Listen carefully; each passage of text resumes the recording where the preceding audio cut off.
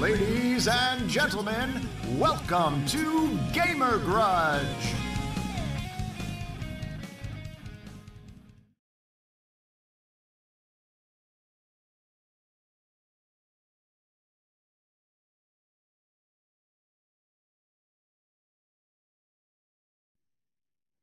Oh, we're live. Yes, we are. Sort of. We are now. I cut the I had the volume down. Now the volume was up. It's your show. It's your show, Zero. Oh, damn. My show. All right. Hello, guys. Welcome to Gamer Grudge. Filling in for Mac as he is because he is competing tonight. I am Zero, producer and temporary host. Yeah. For your judges tonight, we have co-producer and ever-present Angelic Sin. Hello. And we also have still one of our newest members, but she's been doing such a good job with everything that she's been on. Give a warm round of applause for Pyretta Blaze. Woo! Woo. Oh, come on, Matt. Woo.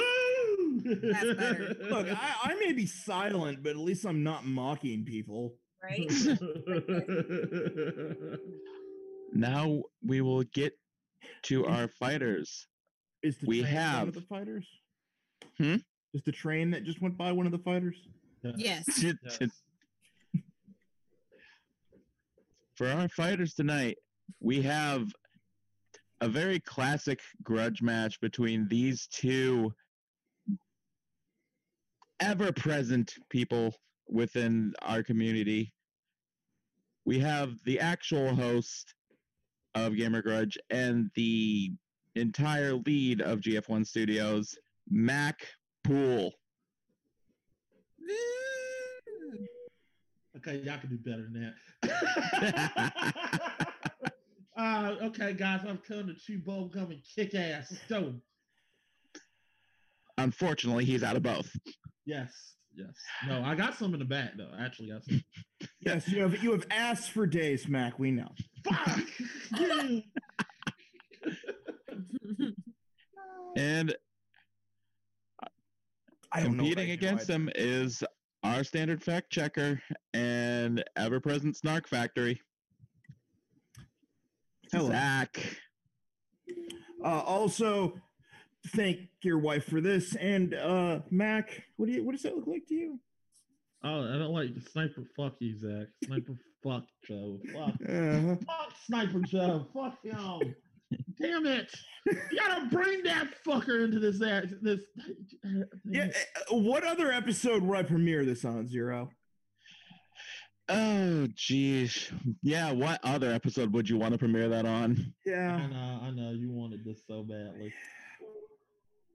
I mean, also have my Kitsune Con pin on there too, and my watch. I still got my middle finger, so I mean, there we go. All right. You are getting talented, Mac.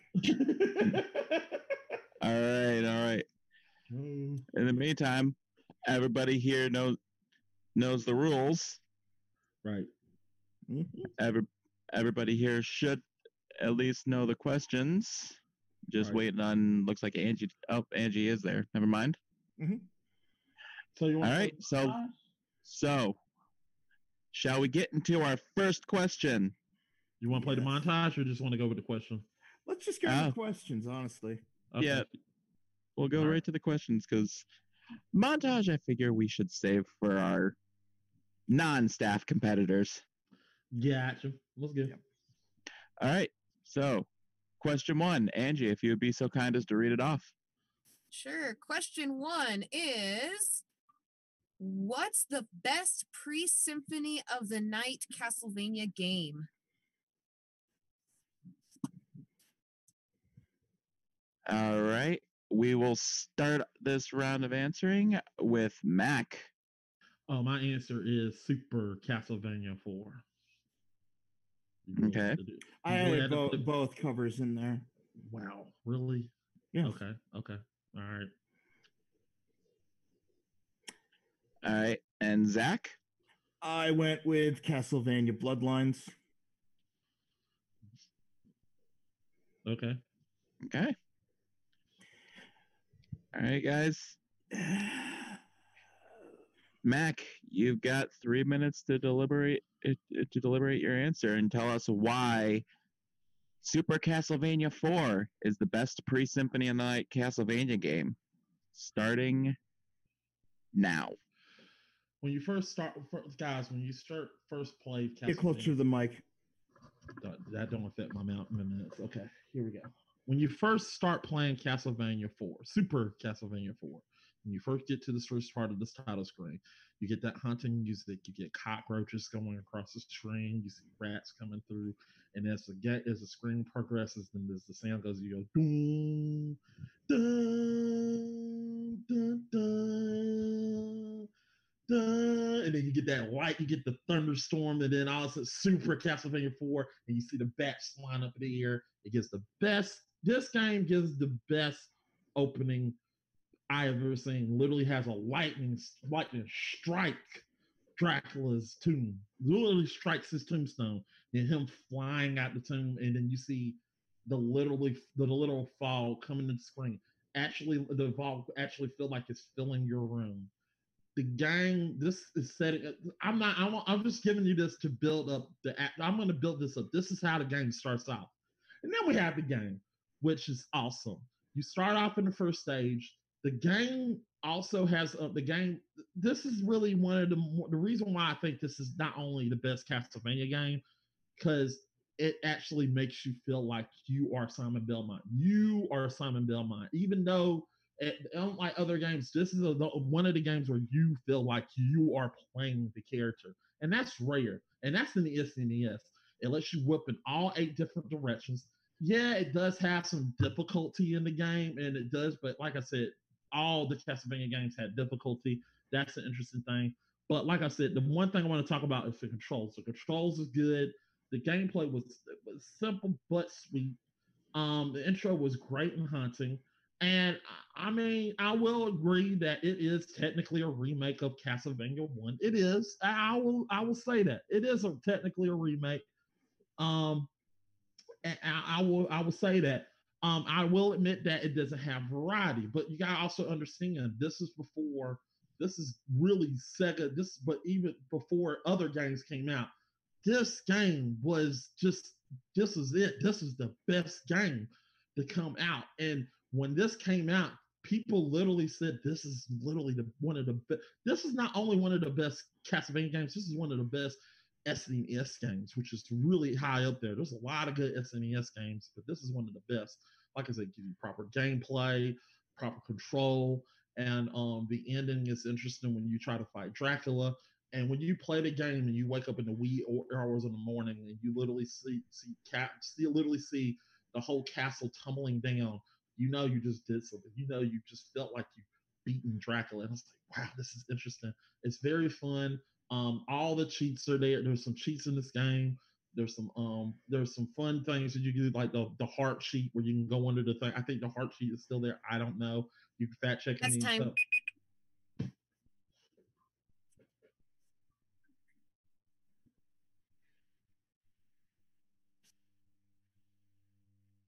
Zero? You there? He's muted. Oh. My bad. So, okay then. Zach, 3 minutes. Okay, Castlevania Bloodlines, aka the New Generation, was known in Europe as it had to be censored in Europe as to, well, the blood.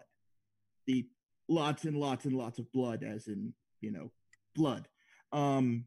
This game picks up where Castlevania 3 Dracula's Curse drops off, where Elizabeth Bartley, analog to Bathory, is trying to resurrect Dracula and collect his remains through all throughout Europe.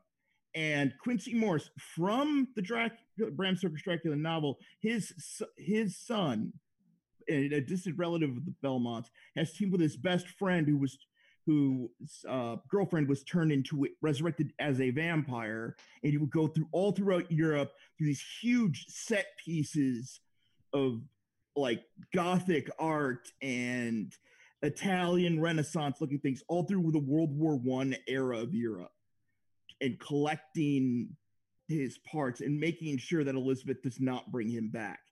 What's interesting about this one, to me at least, is that you have two characters with full-fledged move lists that play very differently. You have John Morris, the Belmont, in this one, where he does have the whip and he has the swinging ability on any surface. And the whip is slightly stronger damage-wise. However, it is not as precise. That's where Eric, his friend, that you can also play as, has a spear that is incredibly precise, but you have the Mario 2 jump, or you have to hold down, he flashes, and you can do a large jump, but you have to be very precise with your movements with a spear because, well, it's a spear. What I enjoy about this is the color and just actually traversing through more places than Dracula's castle. You are going through ancient ruins and finding creatures in different areas. This isn't just relegated to one small area, and it makes it feel like a bigger and more epic adventure because of that. And having more connections to the books, I think, is a boon, because it makes you realize that these creators actually respect the original work. It isn't just Dracula bad thing. It's, we're actually going to think about where other vampire hunters could come from. And it is also the first, I believe, and possibly the only, I don't quote me on that, for the first American to be a vampire hunter in the series, I believe. The way the graphics are used is great, where you see these giant tilting, like the Tower of Pisa is literally tilting while you are inside of it, and it looks absolutely beautiful. There's knocking over pieces of statues. It pushes the Genesis as hard as it possibly can, which the Genesis is a weaker piece of hardware compared to the SNES. This is just truth, but pushing it to its limits is amazing to me, at least. Just on a technical level, you can just feel the love poured in. Okay. All right, guys, we've heard your 3-minute deliberations. 5 minutes on the clock, and get ready at Grudge.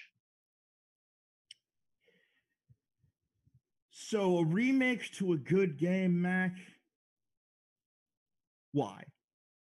Well, here's the reason. Here's why. The reason why I'll admit that this is a remake, but this is a remake done well. I mean, we have had it is a remake done well, and I'm not going to say the purpose. The purpose is it expands upon the whole entire lore. You're not just starting. You literally, it improves the graphics and it improves everything about Castlevania. It improves the graphics. Let's not get away from your game, because what is the thing that don't get me wrong, while your game is impressive, it's still not better. You're talking about the remake. Why this is a remake? We're not talking about whether it's a remake or a good game. It's still like good. It's a remake or not. It's still a good game. So Bloodlines actually continues the story. Is what it doesn't matter. We're talking about what is the best Castlevania game, not what remake is, whether the remake is bad or not. We're not talking about that. I'm going to talk about your game, because let's talk about it. I mean, I'll admit your game is good, and I played your game, but let's talk about your controls. You admit that the whipping is not good because you can't whip in all 8 directions. And you can't whip in all 8 directions, but you can whip in more directions in the previous Castlevanias. Yeah, but you can't whip in all 8, just like Castlevania. Whip do you need to whip in 8 directions? Because it makes everything simpler. It makes you feel like you're the person when you're playing. No, your game, considering you can't whip all. And also another anyway. But also, the whip looks like crap Your whip look like crap. It just looks like. I mean, let's not talk. It looks about like graphics. an actual. We'll talk about graphics because my game looks like a goddamn Renaissance masterpiece. Yours look like a literal rope. Your whip look like a rope, and it's not that good. And also, it's the Sega Genesis. It's all dark and everything is gloomy, dark and gloomy. Mine is light and everything is. Are you saying dark and gloomy in a horror franchise is a negative? Yeah, but yours is literally dark and gloomy. And also, let's talk about your weapons. That's a good thing. Your weapons. Let's talk about your weapons. Your control is still not good. Eric Licardi can only whip into and that control action when you Eric Licardi doesn't whip at all. He has a spear. He has a spear where he can spear. He can only spear up, down, left, or right. No, that's not true. He can actually he can do corners. Okay. Well, let's talk about. He can hang on things. And he does the super jump with it. Oh yeah, and can you control it? Yes. No. I tried. Yes, you can. I cannot control it. I could not control it. Then you're just bad. That doesn't make the game bad. And you gotta remember, you're playing it on the collection. I had to play it on the Sega Genesis. I've played it on both. You just told me a while ago that you played it on I played it recently on the collection. On the collection, yeah, I played it recently on the Sega Genesis, and it still does not. And I could control it perfectly on the Genesis back then too. I could not control it on the Genesis. Then you're bad with the Genesis. That's not a reflection of the game. When also another thing that's good about my game than yours is when you get to your fourth weapon, what happens when you get hit? When you get your fourth upgrade on your weapon, what happens? You lose it. Exactly, you lose it. Because that's how the games work.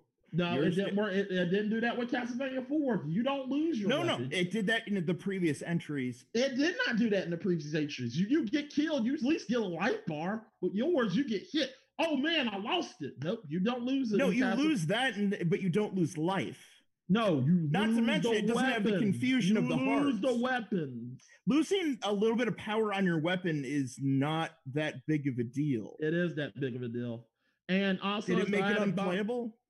I mean, no, it didn't make it unplayable. You're true. But also, let's talk about your last level too. It's not that good. Not that good. No. Are you saying that a slightly not as good ending negates the entire tapestry of going through Europe and going through monuments? Look. Like I said, variety, there's nothing wrong with variety in game. There's nothing wrong with variety. But like I said, your game is good because Castlevania 4 came out before. It took 3 games to literally get almost better than that. You literally worked on it. You literally had to take all the entries out of it. You're wrong here, as the teams were different.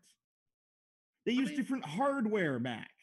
Yeah, but still, you have not. I don't feel like you really took nothing down about mine. You're just arguing that mine is a remake. You really had. No, I'm arguing. And that is time, folks. All right. All right.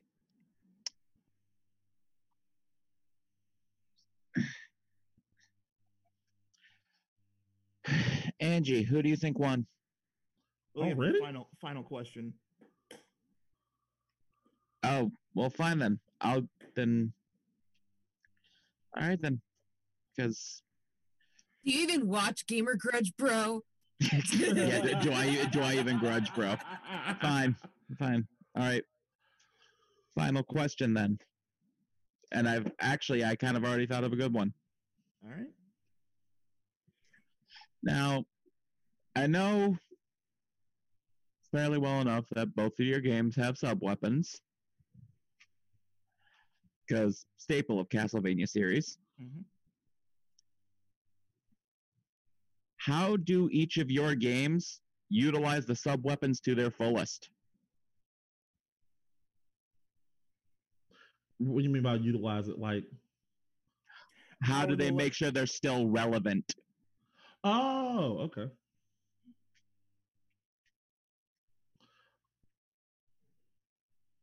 Oh, I gotta go first. Yep. Yeah. Yep. I'm gonna be honest. It's just little. I mean, I agree. Mine is just takes all the stuff that improves the graphics upon what you saw with the weapons. So I'm not going to say that they improved the whole power of the weapon. No, they didn't improve the power.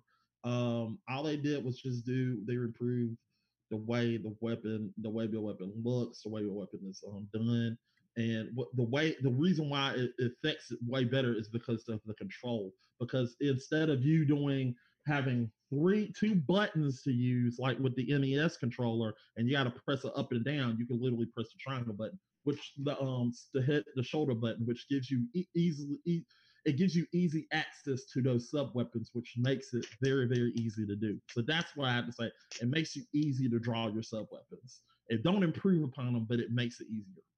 That makes sense. Okay. Zach?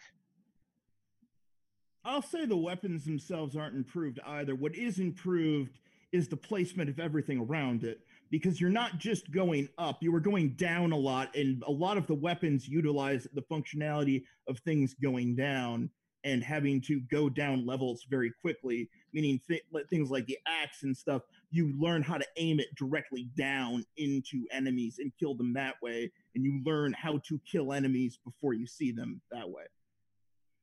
I will also say that the Genesis has 3 buttons, ergo the sub weapon is the 3rd button on there too. So okay. The levels are designed more for the weapons themselves. Okay. All right. Now we'll get back to our regularly scheduled scoring session. Angie, who do you think won?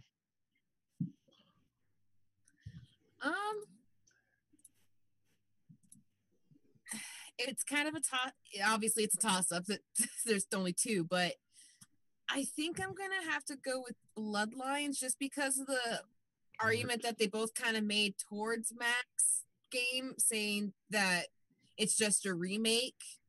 Where I don't think Bloodlines is technically like a remake, at least from what I can see. I never said that.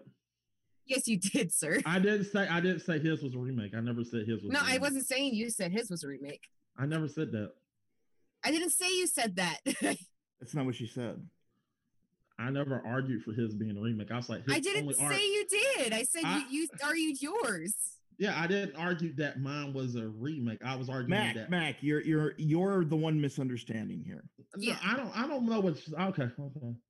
But that's my answer.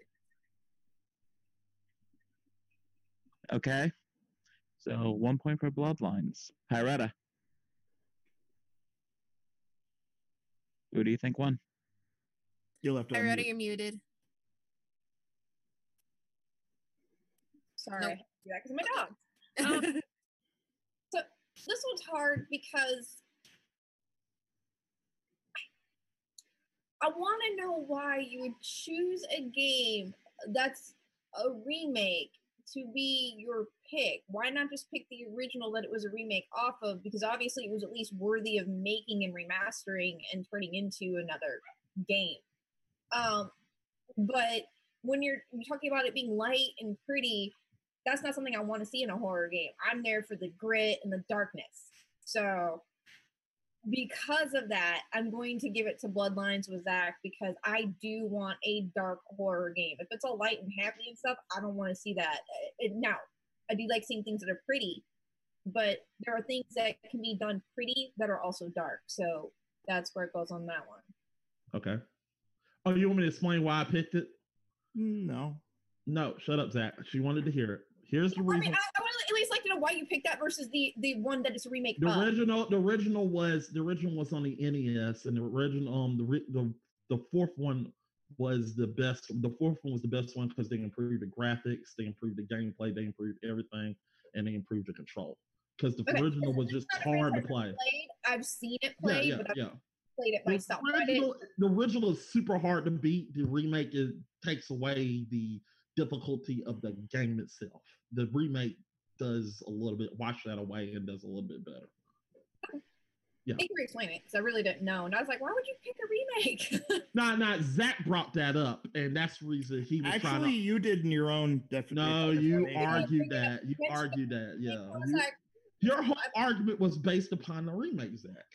No. Yes, it was. No, it was actually closer to what Pyretta was saying, where I was talking about the atmosphere and the gloom. Yeah, but still, it's not that good of a game. But it's not better. Just because you argued it better, still. I already told Eric in the Mac, chat. You I were gonna think get salty the as hell. points are going in favor of his. So Still doesn't make it better in my head, so I don't care. I know, but your head's dumb. Your head is dumb. Let's go. All right, well, their choices make it easy for me. And to be honest, it was actually my reasoning for my choice is going to be based on the final question I gave. And my choice is going towards Bloodlines as well. Okay. Because I have seen both of them played. I have played both of them because, thank God for friends. Okay. I do not feel Super Castlevania 4 was made with the sub-weapons in mind. They kind of became a bit of an afterthought once you could start whipping in all 8 directions. And like you just said, it took away a lot of the challenge of the game. What made Castlevania great was because it made you stop and think. And Bloodlines still technically does that. And I will say, technically, you could still have a dark atmosphere, but still have a colorful setting, if that makes any sense. Yeah, no, you can. So, yeah, this one goes to Castlevania Bloodlines, and Zach gets a point. Okay. All right. I mean, I think you described your game well. Oh, both of you guys described your games exceedingly well. Like, to the point where if somebody were coming in and just being able to just not even hearing a Castlevania, which I don't know why anybody hasn't, they'd be able to be like, okay, these are 2 games that I'd be interested in picking up to see how they are. I actually didn't even consider the sub-weapon thing until you mentioned it, so. Any facts that we should be interested in?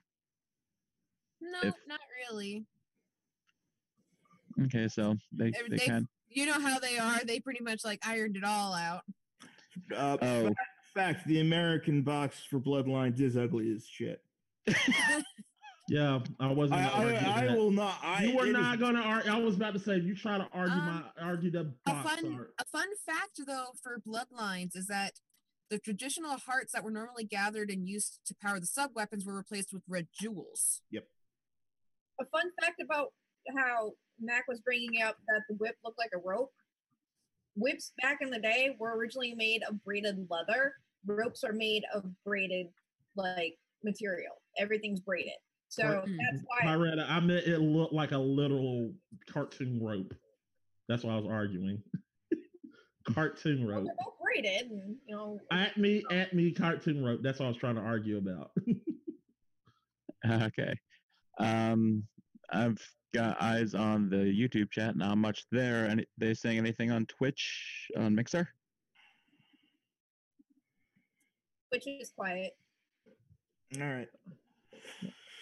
And nothing from your chat, Angie? She's doing fact checking. I'm fact checking. Okay. Sorry, I don't have my Mac. All right. So, moving on to question 2. Pyretta, if you would do the honors of reading that.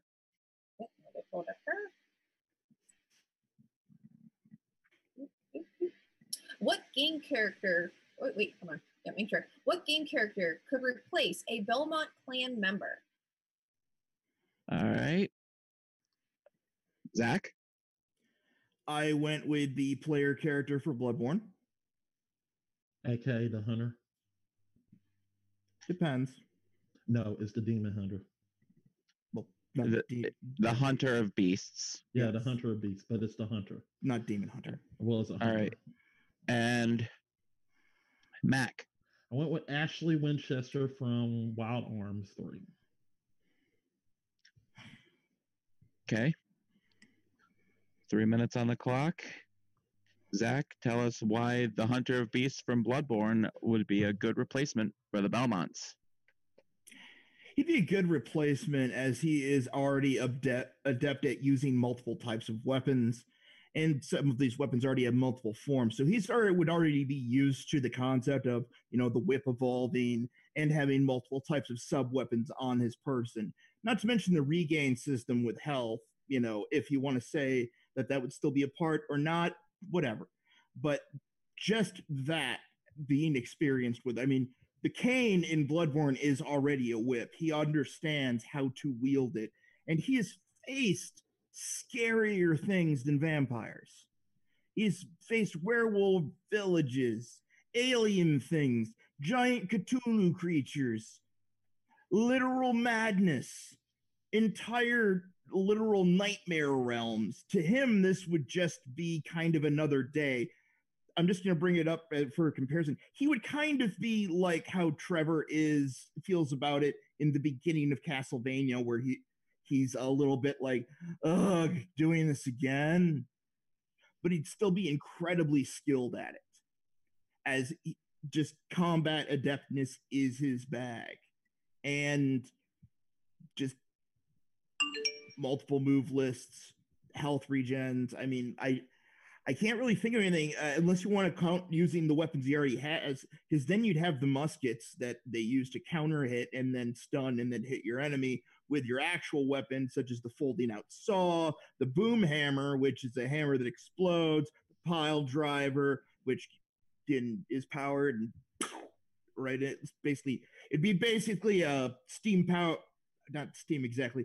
I don't know how exactly. I think it's black powder stake right into them.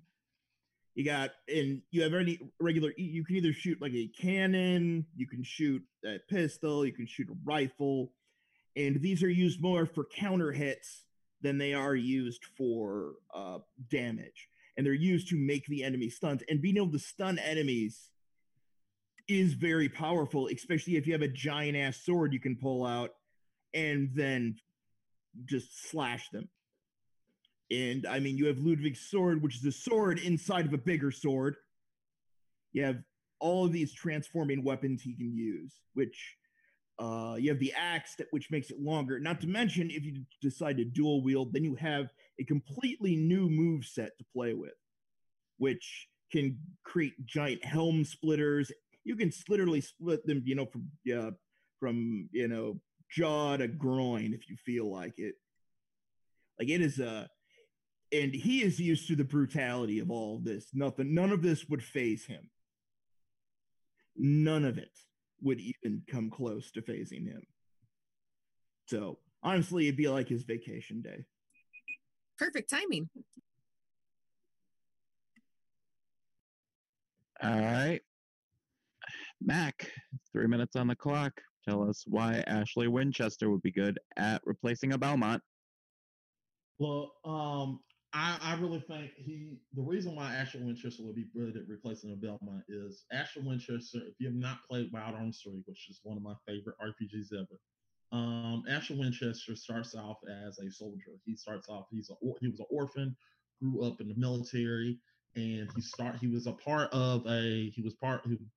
turned into a soldier and went from a soldier to a secret to a literal, I want to say it's an advanced army group called the Musketeers, and he went into a more expansive, more secretive sort of like the bigger higher ups is the honor to be a part of, which is arms. And what happened is so Ashley Winchester, and not only that, Ashley Winchester is in a world where there literally are demons, there are literally hellcats, there are literally werewolves, there are wolves, there are different animals out there. Literally goo out there. There are different types of beasts out there that he has to fight daily. So this is him before we get to the top thing I'm talking about. Like I said, he literally got to a point where he was a part of arms. And during the ceremony, everybody literally turned into monsters, including him. Because these people literally wanted to summon the Dark Blazer, to summon Dark Blazer. And Dark Blazer is this evil entity that's really the worst thing that could ever happen to Dark Blazer. So what happens is he tries to call upon the Sword Messenger, which is the sword mages, takes the sword, and the sword literally empowers him with the power of Lord Blazer. And he has something that is called, he has another form called Night Blazer. Now, I think the reason why this be interesting is throughout the entire Wild Arms series, he does learn how to use the Night Blazer. But if you put him in this situation with it, because the problem with the Night Blazer is he can use it, but it takes apart his soul. And I think this would be something that he would be a great character, a great companion to be a part of the Belmonts. He would learn something new. And believe me, Ashley Winchester will get the job done. I mean, there was a little comic coming for I don't know, it was a comic or something was coming towards the planet, coming to towards the planet, and he literally used the power of Lord Blazer to go to up there to destroy it. He literally destroyed it. He gets results, and at the end of the game, he does eventually defeat Lord Blazer, which is the evil entity that's a part of him. Ash Winchester is great. He's easily trainable. He will. Thank you. Can I just say that's awesome? The complete stoppage with the guys. Kudos to them. No going over. Love it. Appreciate. Yeah. Pros. Kudos. Well, when you're part of the staff, you get a feel for it. Yeah. Indeed. All right, guys. 5 minutes on the clock to tear each other apart. Starting now. How exactly is Lord Blazer actually scarier than Cthulhu-esque gigantic? Because he's an evil lord. Well, I mean, he's not. I'm not gonna lie, he's not scarier. But I want to know about your lore, because within the lore of Bloodborne, doesn't evil have to exist? And also as an added bonus towards so that means if you put him in that situation, that means if he destroys Dracula, wouldn't he become the next Dracula? No, that's not how that works. That's the way the ending was. That's the way the ending was in that ending. particular. That's the true ending. That is the true ending. No, that is the ending of the Bloodborne story, not of the Castlevania story. No, exactly. But he'd be a Belmont. He gets transformed into because of a character in Bloodborne. But you're taking that character out of there. If you take that character out of there, then the person who turns him into it doesn't exist. And also as an added bonus, it's not also as like I said, it has to be in the same lore, because he literally destroying demons. He destroys demons in that world. He's destroying demons in this world. No, mine doesn't destroy demons. He's collecting blood. Am I right? He's collecting blood. Those things are full of blood. No, he only collects blood for health and the gems for power. Exactly, but he would be collecting blood. So that means he would get the same system that works. It would not be the same system because they are not touched with the madman's knowledge, so it wouldn't have the same effect. But they're not touching the madman's knowledge. And how does he get stronger?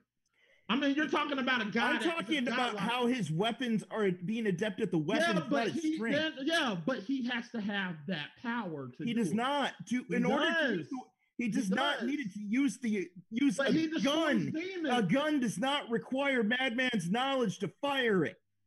Yeah, that is true. But you need to learn how to do. So you're trying to take a character. What I want to know is how exactly you're going to change your guy in case the whole demon infection things gets. I don't need that demon infection. He was already good without that. No, he was just a soldier. He was a grunt. He was not a grunt. He was a part of arms. He was part of arms. He's a spec ops soldier in a goddamn nightmare universe. He was in a nightmare. But you're taking your characters, taking away, turning down all his powers, and literally putting them in a world and giving them weapons. And also as an added bonus, isn't he about halfway dead? Isn't he supposed to be getting some type of? Doesn't he have some type of disease too?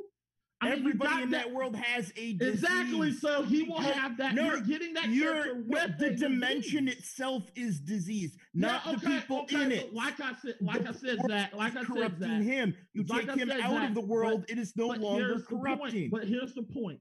The point of the matter is, you take him out that world, he's still not all that powerful in that world. He's going to be just a guy with a bunch of weapons who needs to learn how to do stuff. This is not going to be a vacation. It's not going to be easy for him. It'll absolutely be a vacation comparatively. No, it's not going to be a vacation because he was not this powerful for that. All that. Also, is that a bonus in the game lore? Is it a dream or not? I don't know. That's the thing about Bloodborne. Is it a dream? Is it not? Because we're talking about Cthulhu-esque nightmare shit. Exactly. It's a foolish nightmare. So if you literally are taking a player and taking them and take away, stripping away the power, if you're taking them out. Zach, you told me. If you want, he doesn't have superpowers unless he wants them, and you don't even need to use them. He's not strong without those powers. He is. He is literally. He can still fire a gun. Prove it. Oh, he can fire a gun. Anybody can fire a gun. Exactly. He can fire a gun. He can swing a sword. Ashley did, like I said, Ashley Winchester did this. I literally built it up. Ashley did this before he even got Dark Blazer. You did all this after you literally drunk that potion into that room. That's the player that's when you started your whole entire journey, when you did that, that's when your journey began. The Cthulhu weirdness. That is when your journey begins at the beginning of the game. But we're talking about the character. Wait, Jack. True. Okay. It said interconnection was unstable for a second there. Oh, my bad. No. All right. But what I'm trying to argue is you're literally taking a character out of their realm and literally trying to put them in this realm and saying, "Oh, he's going to be all That's the powerful." question you gave me. Yeah, that's the question you. You're taking. You're arguing against the question you wrote. I'm not going against the question you wrote. You are literally arguing that he doesn't have those powers. That's what you're saying. I didn't say he had powers. I never mentioned them. You did. Yeah, but you literally had to say. That is time. That is time. Wow, that was a bait. Can we get some bonfires up in the chat? Holy crap! Wrong series. I think we're gonna need some like staff mediation after this one. Yeah, no kidding. Oh no, I'll forget after all of this. Yeah, me too. No, you won't. You hold on to it. I don't. All right. You just keep bringing it up. Shush. Do any of you have a final question?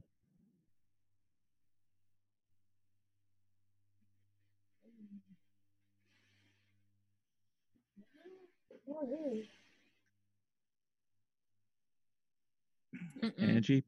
Nope. You guys got nothing? Heavy is the head that wears the crown. Heavy indeed. And I kind of need a final question because I'm like, I need more to go on. I'm so torn.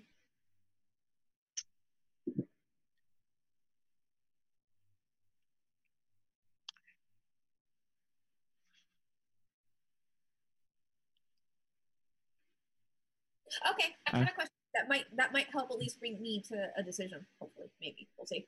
And I don't mean this as a debate or anything, but the question will be the same to both of you. If your character that you're casting in as part of the Belmont clan for your game itself that you've chosen was being done as a movie, I want you to pitch that character in the movie for your Castlevania game. Huh? So he has to be the character in the movie. So your character that you've picked to replace a Belmont clan member this is going to be a movie instead of a game now. Okay, I want you to pitch the game with one of these characters being replaced, one of the Belmonts being replaced with your specific character that you've picked. Okay. So basically, Winchester's your lead. Oh, basically, Winchester's leading guy. Okay. Gotcha. Yes, your character pick is the leading role of this movie for your Castlevania. Pitch me the movie. Okay. Because it's the player character, what I'm going to do is we're going to hardcore Henry this, where it's nothing but wall to wall violence and guts, and you seeing his arms and his power. You like the character himself is whatever you think he is. You're not seeing his character. You're seeing how everyone reacts to him with with his weapons and murdering all of these things around him. That is how I pitch him. I pitch him as an insert like Hardcore Henry or Maniac.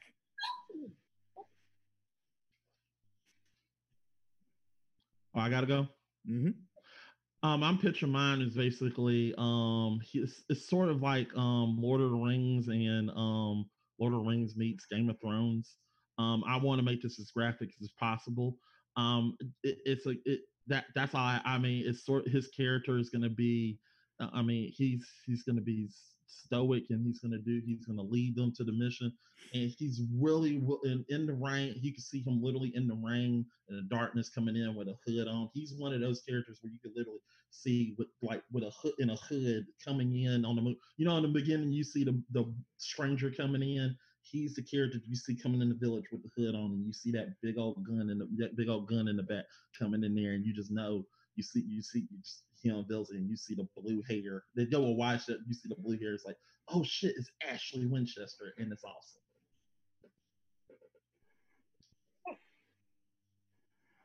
It did not help as much as I was Not gonna lie, I got kind of confused with your plot line there, Matt. I mean, did he give a plot line? He just said Hardcore Henry. Hardcore Henry. But look, I just want to open it. That's my opening scene. I can't pick. You gotta give me time to pick. Your opening scene is Game of Thrones meets. No, I want to do something that this is gonna be like. Damn it! I want to redo this. It's gonna be like Game of Thrones. Well, Mac, only Zero gets to decide if you can redo it. I'm just saying. Hilariously, this might be from the fact that I feel like I've spent enough time around crazy. I understood that as best as I could. So I at least get the feeling of what you're trying to invoke with your pitch idea. So okay. I'm trying my best here. I'm the one I'm trying to get into my head together. Sorry, no, I'm just teasing you. All right. Any facts before we go into Nope, no deliberations? facts here. No facts here. They pretty much nailed all the information. Oh, well, I guess I'm gonna have to be the one to point that out, point that stuff out then. Oh crap! Go ahead, hit me with the Bloodborne. In Bloodborne, the you are right. The character does have a disease, but at the same time, Zach's right. They technically do not have any superpowers. Okay. I wasn't quite sure how to label that fact because they pretty much because it's been established in the lore that even before the provide use of the blood, the healing church hunters were able to use these trick weapons. The powder keg specifically. Yeah, without even any strength enhancements. So, and also, I'm gonna have to mention that looking it up, Ashley Winchester does not show up in Wild Arms 3. Is it 4? I think it's 2. No, it's 2. My bad. I was confused with 2. Sorry, I always get 2 and I always say 2. Oh, I thought he said Wild Arms 4. So no, I said 2. I meant to say 2. Sorry, my bad. 2. He also shows up in Wild Arms 5 as although he doesn't non-player appear in 3, his arm and many of his special abilities are used by Cascade. Yeah, Janice. Yeah. So, all right. Now that that's done and over with, Pyretta, who do you think won?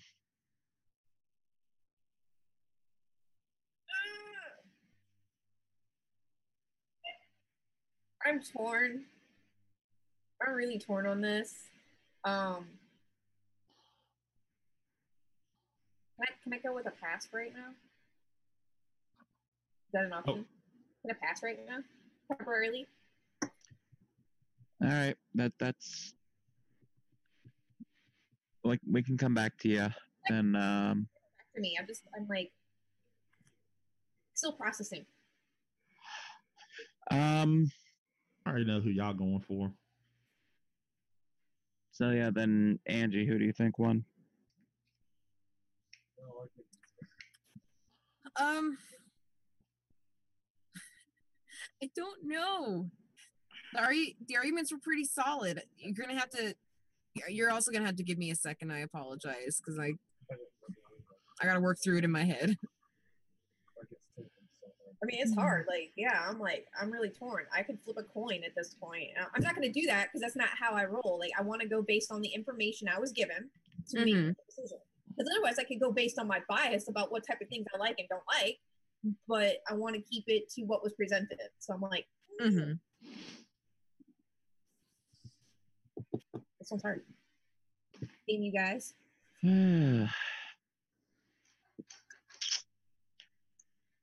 Okay, then. I guess I'll be the one to go then. Given the arguments that I've heard for both the Hunter of Beasts and Ashley Winchester,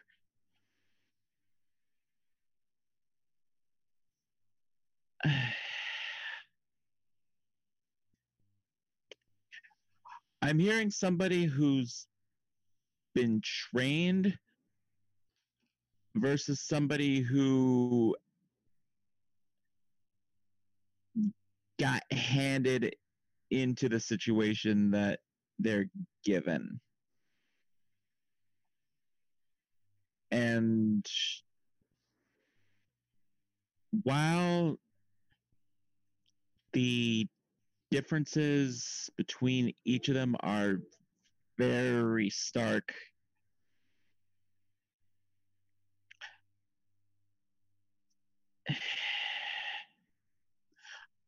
I'd honestly rather have, this is a little personal bias, given it's still definitely based on the arguments. I'd rather have somebody who would know what they're going to do and execute it compared to somebody who is said, here, have this item and go flail it at people for about 10 seconds straight and see what happens. So I think my vote is actually going to go towards Ashley Winchester. What the fuck? I saw it going that way from what he was saying. I did not see it going that way. Oh, that's funny. The reaction was priceless. We need to clip that and right. We can do that. Make that a highlight. Clip it. You guys, but clip that. That was beautiful.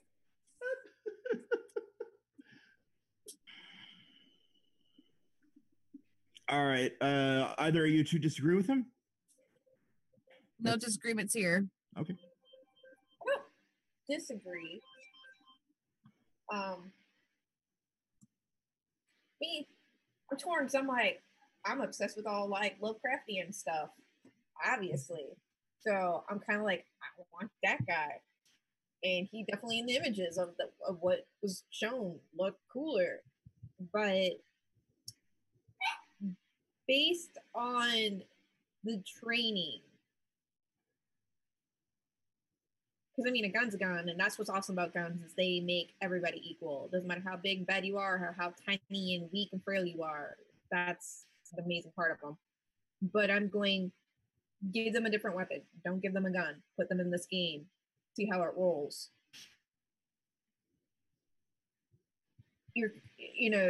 Max comparing demons to Lovecraftian critters, which are technically alien beings, but in a way they could almost be considered deities or demons themselves based on their powers. So I'm kind of like, who would not basically be terrified going into these situations in Castlevania, fighting the monsters that are in this game. But I think they would both be equally as composed as the other. So that's where I'm really struggling to come to a real answer. I mean, to my knowledge, I might be wrong on this because again, I've only watched some people play Castlevania. I have not even seen like starting up of the game. I've seen it like midway through. I've never played it myself. Hey, that's rude. The game, I don't think, and you guys can correct me if I'm wrong on this. Fact check it. Check me rather. The Belmonts, they don't truly have any special power. It's more like kind of like their clandestine duty to fight. So in a way, because of that, unless I'm wrong, correct me if I'm wrong. You're wrong about that. No, you're right. They don't have powers. Okay. Well, oh, go ahead. Like, technically, after Trevor and Sypha have a kid, Simon does at least have the power to use the fire on the whip. And not only that, but if I may bring up the notion of Castlevania Harmony of Dissonance, Just Belmont is actually considered the most magically inclined Belmont. Yep. Yeah. Yep. There are magical Belmonts. To have powers overall for the majority. So, majority do not know.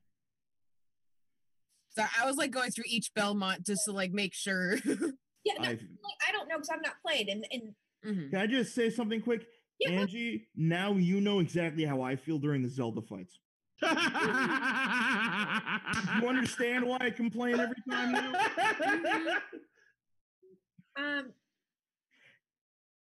And this series doesn't even have any retcons. But hinging that was brought up about abilities versus actual skill set.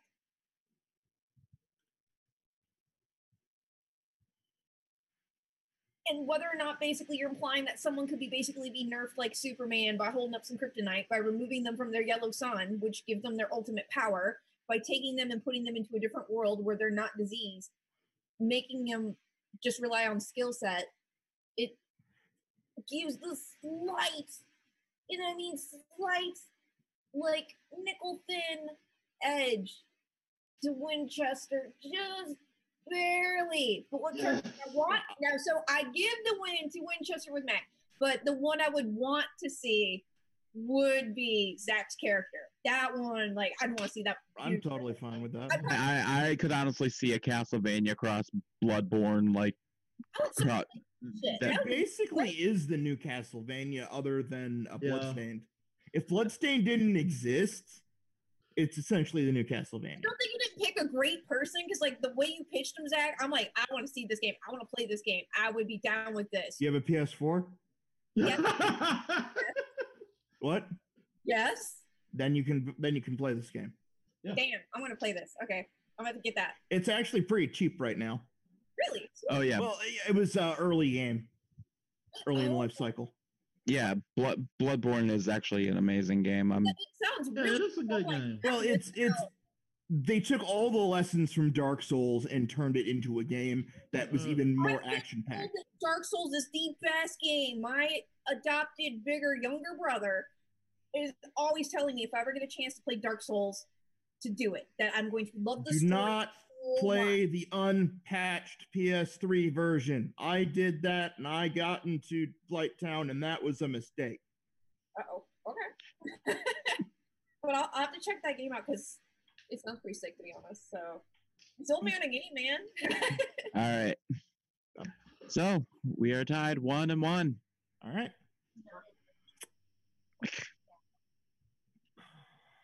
So, moving on to our next question.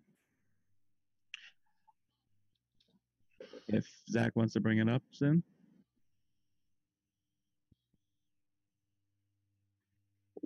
Which is... What is the best? Yeah, what is the best sub-weapon in the Castlevania series? Mac?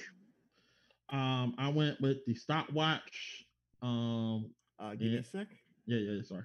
No, I want people to look at the screen and stopwatch. Yep. Stop. And give me a sec. Itty bittiest picture. Okay, thank you. I was like, I don't know what I'm looking at. I'm glad you got it from Castlevania. I bet you got it from actually the best Castlevania. There we go.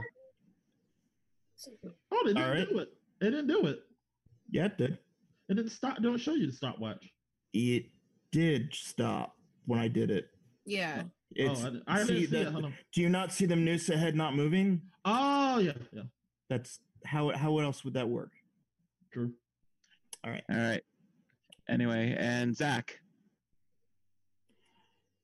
Give me a sec. I went with the holy water. Of course, you went with that one. You mean that we both went with I picked both of our favorite respective games? True. I don't see how that's a slight on either of us. I'm just saying I'm glad I got footage of both. Yeah, true. I'm glad you got it too. See? All right. Anyway, 3 minutes on the clock. Mac, tell us why the stopwatch is the best sub weapon in Castlevania. All right. Look, the thing about the stopwatch is it's an interesting. It's throughout all Castle. I think it's throughout all the Castlevanias. I don't know if it is, but it's. I'm going through Castlevania 4. It's the weapon where you just really want, like, you get it. You just it stops everything in its tracks. Now, if you saw on the screen, I'll admit that it stopped in an awkward position where you couldn't get the Medusa head. I agree, but there are certain situations where it does stop. You could be in a situation where you're literally depleted by strength, and believe me, in Castlevania, there is no way when you whip a candle, there is no hearts in that situation. There's nothing going to pop up where you need to get a pork chop to daggone survive this game. When you see a pork chop, it's like, thank God, I got a pork chop. But when you get the stopwatch, it gives you a moment to just breathe and literally hit the enemy. It stops them in their tracks. It's interesting. I admit that if you get to like big bosses, it doesn't help you because it won't be there. It's not an item that literally helps you with the big boss, but that's something good because it's not game breaking. It's something that just helps you in a pinch, and it is the best item because it's an item that gives you a moment to breathe, and that's what you need, a moment to breathe. And I think this is the reason it's the best sub weapon from Castlevania. Okay, definitely under time. All right. 3 minutes reset on the clock. Zach, tell us why holy water is the best sub weapon in Castlevania. Well, my main reason is that it helps with ground enemies and that you can actually hit them. Because ground enemies in Castlevania, because the whip is so high up, when you're using it, even when you can whip all directions, you can't always hit it when you want to. And it doesn't have the weird angle like the axe does. So you have this thing where you can just put it in front of you, and you have a little bit of protection from not being immediately decimated by a creature on the ground, because that is a severe problem in this series, that ground enemies are rampant. And as you saw with the Medusa heads, they do these weird arcs. I will say it does not stop them in the air, obviously. And depending on the game, the holy water can make a flame wall or just sit there and burn for a little bit. It depends on the game. The other thing I want to bring up is holy water actually makes Simon's Quest beatable, which is very, very hard to do because there's so many hidden ways to fall through the floor that you literally cannot see. So you throw holy water on the ground to see if it goes through and there's holes. But what I really want to focus on more is the aiming aspect, because most throwing weapons in Castlevania, you either throw straight forward, you have the giant axe arc, but you never have the directly in front of you as much as you would like, and that remedies it without breaking anything either. That's how I feel about it. That's how I've always used it. I like throwing it from on top of on top of a higher level and being able to aim lower and then have it stay enough that it can hit the enemies instead of having to time it perfectly every single time. That's my argument. Okay. Hearing each of your arguments is definitely got some interesting ways for these sub weapons to be used. Well, I mean, everybody uses a weapon differently in a game. Yep. 5 minutes on the clock. And boys, duke it out. First of all, can we just forget about Castlevania Simon's Quest? Because I don't want to get because it is part of it. No, we don't have to talk about that. That's why I only said it once and then moved on. Okay? Yeah, because can we just both agree that Simon's Quest sucks ass? It does. I just said it made it beatable. I didn't even say it made it good. Yeah. Okay. Anyway, just wanted to put that out there. And I want to say the main problem I have with a stopwatch is, one, it costs a lot to use. Yeah, you're right. It costs a lot to use. And two, you can stop yourself in unwinnable situations. That is true. And like I said, it's not high risk, high reward. It's a high risk, high reward. And I agree with you 100%. It's not reliable. It's a high risk, but I'm telling you, it might got a high risk, but when you get it right, it's right, and it does the job. And that takes away a lot of the strategy elements from the Castlevania series. I agree. But with the Holy Water, when you first start off with it, the first game, or Holy Water, or the Bomb, it's not I'm not gonna lie to you. In Castlevania, I played the original Castlevania from 1. I played Simon's Quest. I played Dracula. I played Simon's Quest, Dracula's Curse, and I played 4. Hell, I played Dracula's X, and I played Bloodlines Symphony of the Night. I admit, it gets the Holy Water does get better in Bloodlines. It does get better in Bloodlines. It's interesting in Bloodlines. Yep. Symphony of the Night, it falls back a little bit. We're not even gonna talk about the N64 version. That was shit. But I'm gonna focus on the other games. I mean, they advanced upon the Holy Water, but in the stopwatch never changed. It's something that didn't need tweaking. This needed tweaking because it's also such a simple concept. There's nothing to change.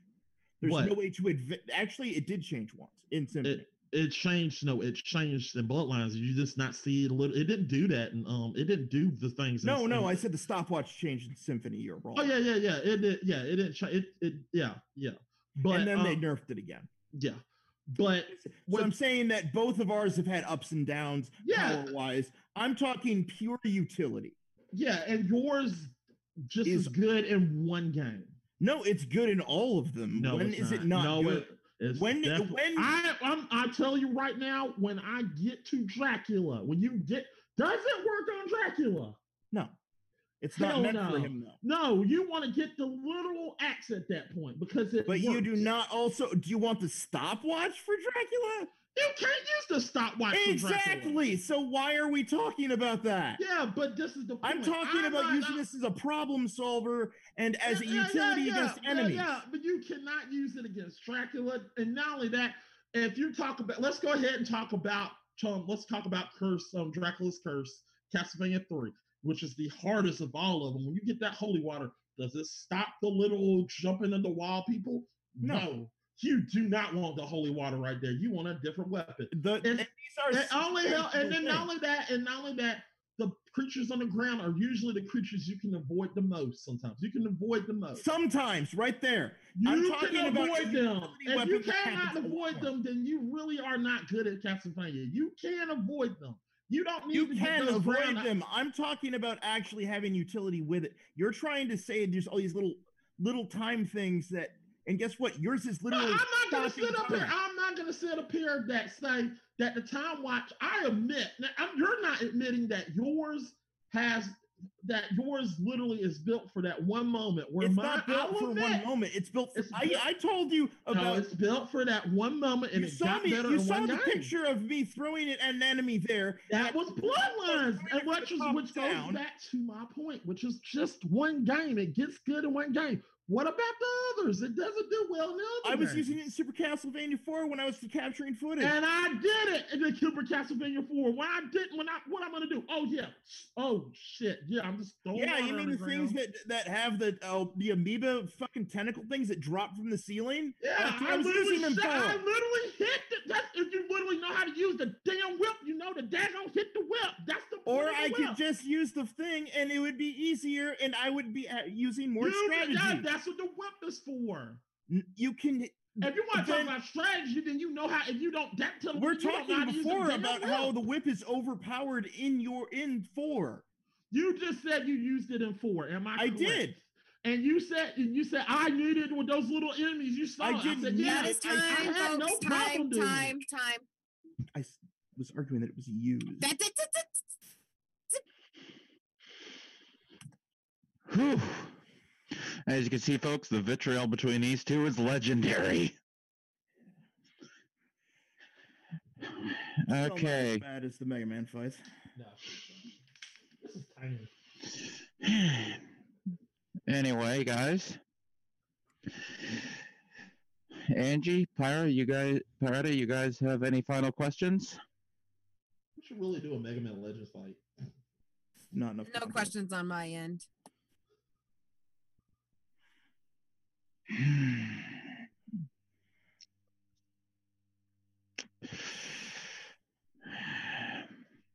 Okay, I got one that would make that would make or break this entire argument in terms of which way any of us could lean. Question to both of you. Because you have said that you held your sub-weapons in high esteem, how bad is it to lose them in terms of personal feeling? What do you mean lose them? Like if they literally stopped it? Or no, like, how if you accidentally pick up another weapon. There you go. If you accidentally picked up another weapon, how negligible or how important would that choice be of accidentally picking up another weapon to making or breaking your ability to continue? Mac? Picking up another weapon, it would hurt. It would really hurt. I'm gonna be honest, it would hurt. But eventually you'll get over it because in Castlevania, it's not about the first weapon. You always are going to have, you got to go. If you're a veteran of Castlevania, you got to learn that you're never going to keep your first sub weapon. And I'll admit it will really, really hurt at first, but you just got to know you got to push on, and it's going to hurt. And you just know that. But what makes it hurt more is the stopwatch. But what makes it really, really hurt is the stopwatch is rare. It's a rare item. It's just one of those items that it just don't pop up anywhere. If you get it, it's like, got it. And then if you lose, it's like, fuck. It's just one of those. That's the stopwatch. It's that item. And one thing I'll admit, and they're gonna fact check this anyway, you can't keep it. So yeah, that's it. All right, Zach? I'm going to say this from the perspective of my play style. Is that okay?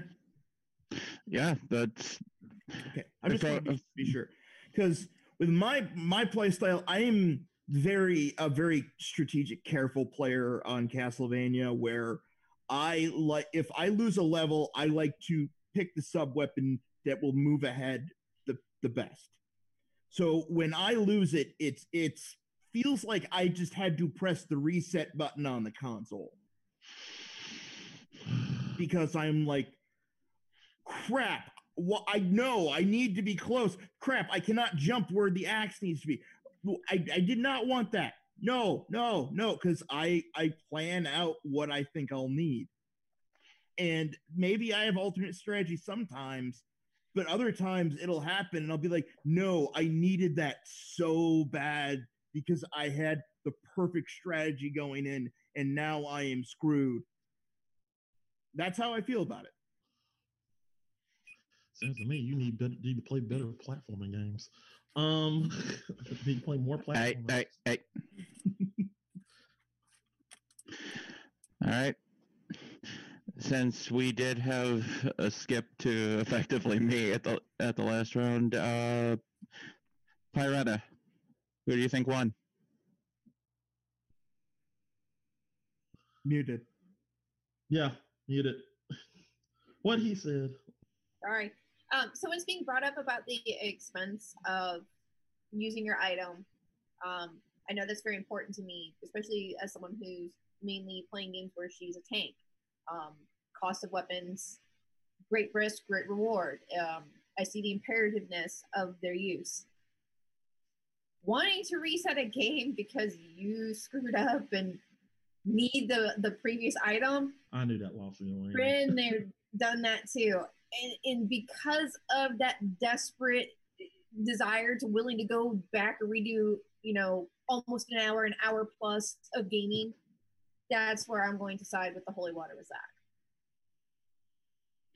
Okay. Angie? Well, going off the arguments and also going off of some of the cool facts and stuff, I'm also going to be going with the Holy Water. What are the facts? I'm curious. Well, I know like it says here depending on the games, but let's see, the consumption for the stopwatch is about 5 hearts. It doesn't depending on the game, it doesn't always work on the enemies, it doesn't always work on everybody. And it sometimes, depending on the game again, it's not like the rarest thing. It's not dropped by like some sort of boss or anything. It's dropped by like candles and common enemies. And Come then on, watch the Holy Water. And then Holy Water, let's see. It's also dropped by candles and common enemies. It's very common. It's a common thing. Yeah. Yeah. And I know like some of the attributes and stuff also like vary per game, but I kind of like, I don't know, the fact that I have more spreadability, I guess, with a Holy Water compared to being able to like maybe or maybe not freeze certain enemies, where at least Holy Water will do damage to them. Wow, y'all need to play Castlevania.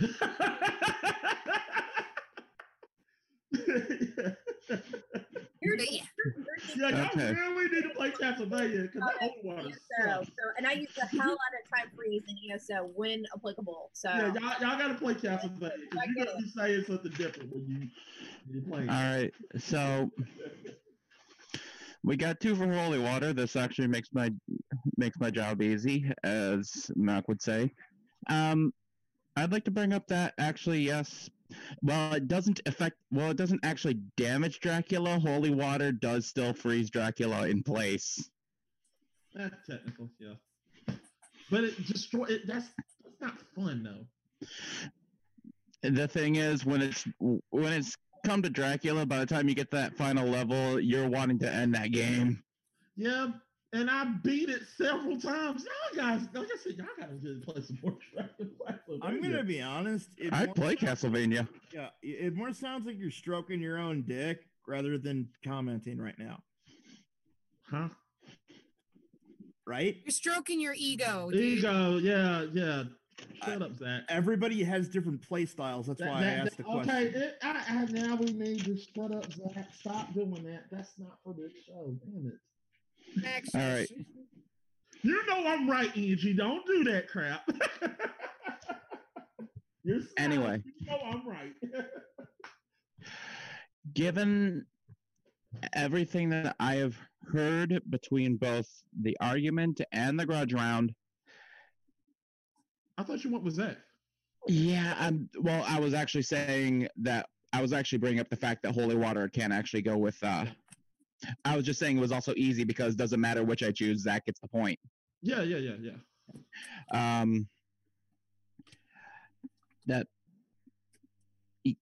But you bring it up, Mac. Yeah, Zach does get my vote as well because Yeah. Holy Water, because the fact that it's so common and because ground enemies are so prevalent within Castlevania games, even games where in Super Castlevania 4, which you guys have literally argued that, and I said before, the whip is overpowered to the point that the sub weapons in Super Castlevania 4 seem like an afterthought. Yeah. So that's why I based mine on just the original 3. Yeah, there's a lot more use out of the Holy Water than the stopwatch in the original 3 NES games.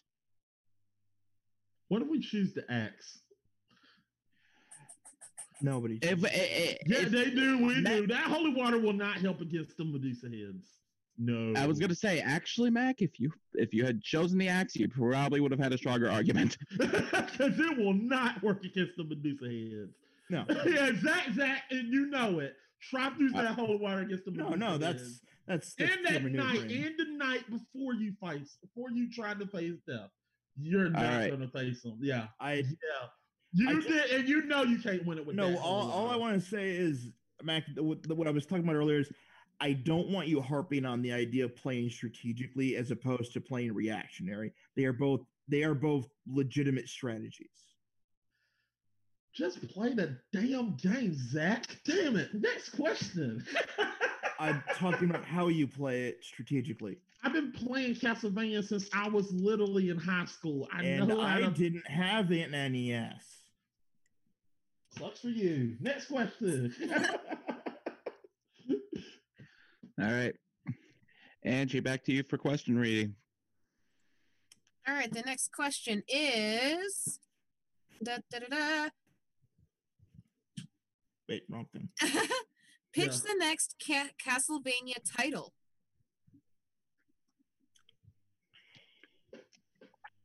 All right. We'll go with Mac. Oh, Castlevania 5. The next Castlevania, Night of Blood. I like that because that's how it's going to look. All right. Zach? Castlevania, Gent of Desecration. What the fuck is that? It's based off... Pyretta, do you want to tell them what the kind of style it's based off of, or should I? It's like metal writing. That's what everybody says. What the fuck does your shirt say? And I always have to look down and go, oh yeah. Yeah, it's based off like black metal logos. Yeah, metal writing. Metal font. See, the better question I have: what's a gent? I will get to that. Mm-hmm. Fair enough. 3 minutes on the clock. Mac, pitch your game. Give me a sec. Sorry, I gotta get my pitch. All right, guys. The year is 1920. Vampires are more of an urban legend in Europe. Ishmael, a follower of the Belmont clan for 50 years, is now in fear of Dracula's return. He successfully did it before, but now this time he is growing old, and his successor has betrayed him. To find Dracula. Now Ishmael must travel to America to stop his successor. So Ishmael, it's not going to be. I'm going to go take what Zach was doing and just take a different character. This is not a Belmont. This is a literal part of the a person that trained under the Belmont clan, and I want to make it in the 1920s, starting literally start of the century. I really want to go within the first Civil War. I want to keep going into it, just like Bloodlines, but a little bit different. I want to go into that story of the first Civil War, and literally, like the first Civil War is so interesting because there were castles, everything wasn't torn down, everything was still old. It would have been perfect to put it. So that's why I want to set it in this era. But my gameplay will follow. I want to make my gameplay 2D. I want to make it 2D, just like the old Castlevania. I don't want 3D. I'm sick and tired of 3D Castlevanias. I'm tired of them. I want to go back to the side-scrolling 2D Castlevania. I do not want Metroidvania. I fucking hate Symphony of the Night No, we're not going Symphony of the Night. We're going with the old school. We're going with weapon all eight directions, just like with Castlevania. We're not weapon all eight directions, which make everything a little bit more easier. We're gonna try to dial it back, make the weapon a little bit, make the player earn it a little bit. Also, I want to add in a I also want to add in every time they go to a different part of the stage, they're going to go all across Europe, just like in Bloodlines. They're going to go all across Europe. They're going to go from Europe all the way to America.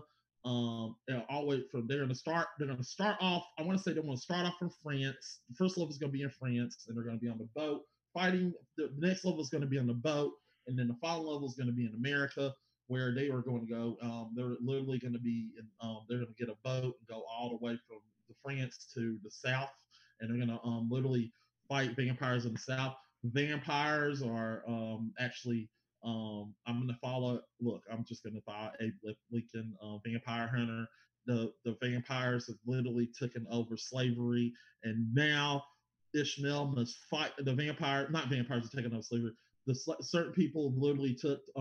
Ishmael is literally trying to go around Ishmael's followers trying to build Dracula in America. He's trying to start stuff in America, and he's trying to build this. I want to go from here to America, just literally go side scrolling. That is time. Vampires. All right. Interesting concept. I wasn't done. I was trying to continue. I'm sorry. Anyway, 3 minutes. Zach. Yeah, Okay. First, I'm gonna explain what a gent is. You know how, like in some metal songs, it'd be like da na na. A gent is the hard pop noise where it goes da da da, like that. That's what a gent is. It's that sound specifically. So I'm carrying the sound motif over, and what the story is in my story. This goes to the future in like the latest titles where Alucard has been alone too long and is literally gone nuts. And what his plan is to use this dimension traveling to go back and make a clean timeline with no vampires at all and eventually just end himself. That is what he believes is the best. And he goes to a wizard guy to do this. And what he does not realize is that without the Tempest clan controlling and creating these wars and basically thinning things out and balancing it out, it starts that the creatures run rampant like a cancer throughout the entire world.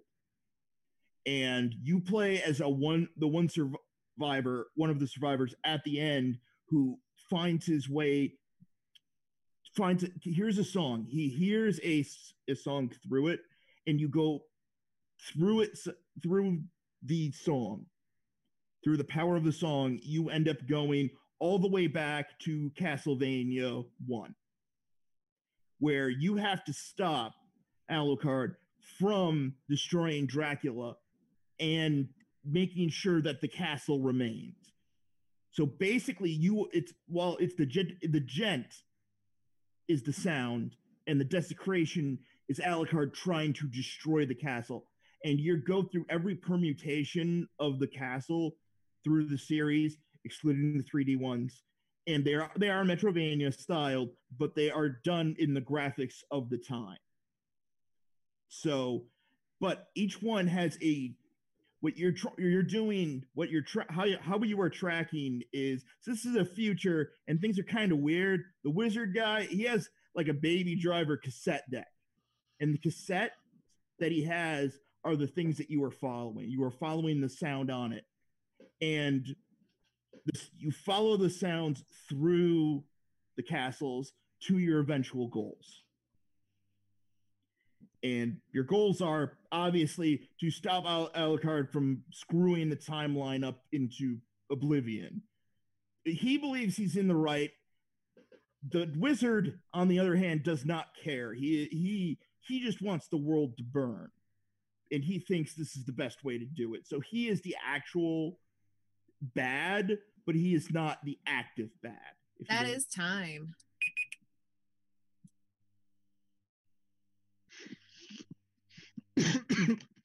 Okay.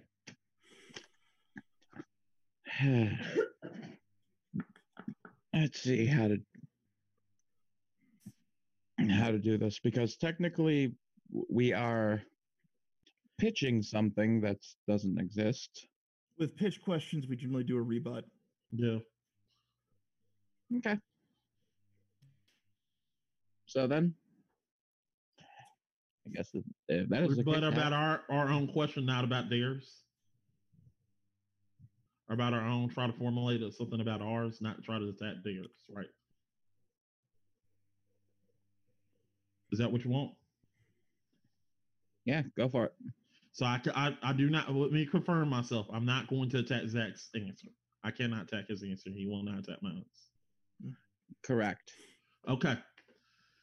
Also, I want to add so look, I want to fix this whole making the thing even powerful in the system. I want to add something where the hearts are there, so you can get the sub weapons, but I want to add an element which I saw in Cuphead, which is something interesting. Literally letting you have a store. When literally every stage you go to, you get a store. You can go buy something. You can buy an item. You can buy a certain whip that certain whip that allows you to whip in 8 different directions. I don't know, some type of curse where it makes them whip in certain ways, or books on how to whip. It literally lets them whip in all 8 directions. That way, the player can go back to the past and do what they did in Castlevania 4 for those people that can do it, but set it at a certain price range. But I think the store is a good added thing to this, where each stage you do. And I like to say at the end, I don't want to resurrect Dracula. I want to. The twist is, I don't want to resurrect Dracula. I want to make Ishmael's follower actually become sort of use magic and try to just. It's like I couldn't. He just. It's like Dracula's finally dead, and I can't resurrect him. He's like, fuck it. I'm actually gonna try to do I'm gonna do my best to destroy this cursed land that's around me, and it's up to you to defeat him. And you beat him, and you find out that the person that was supposed to be your successor was a Belmont, was the final Belmont, and you basically just killed the final Belmont, which adds tone to the story of this is the last Belmont, and this is the Belmont that is dead. And that's what I want to add to Castlevania, sort of like that is time.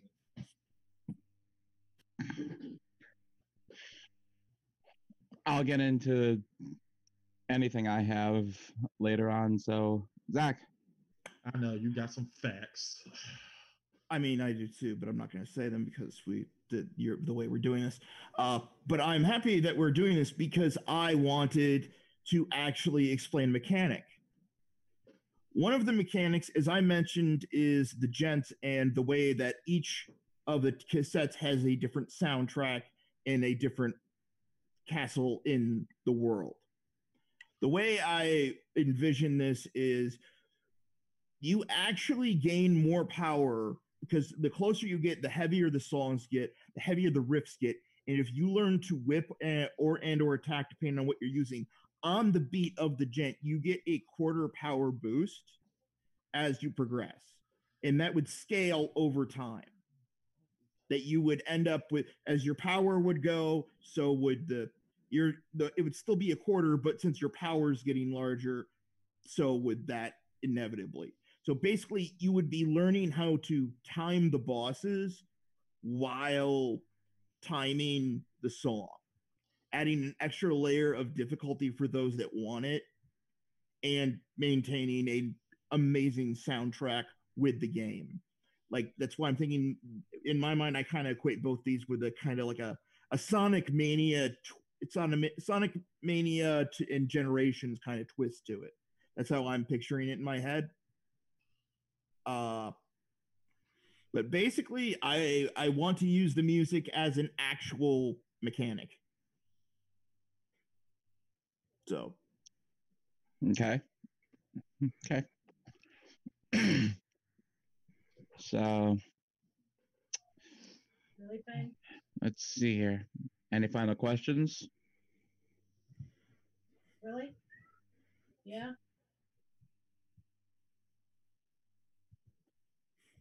Nothing, Angie? Mm-mm. Okay.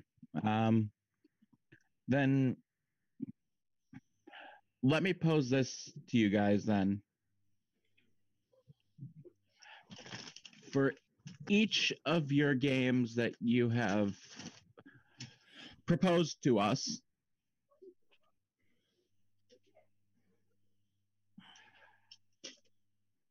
give me one thing from your proposed games that you think would be interesting in the other's game.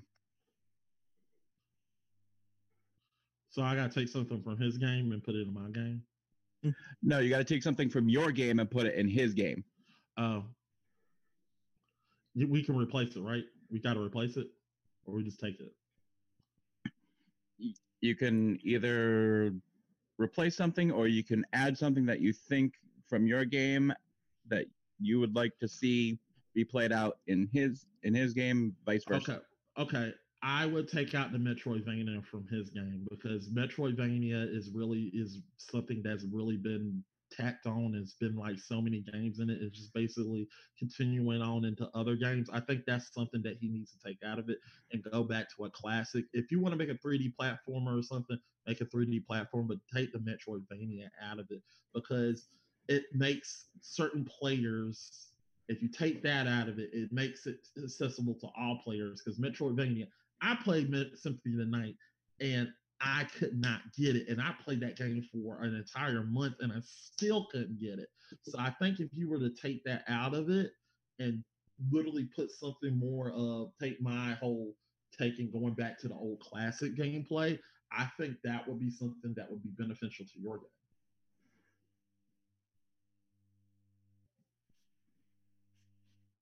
game. Okay, so removing the Metroidvania aspect.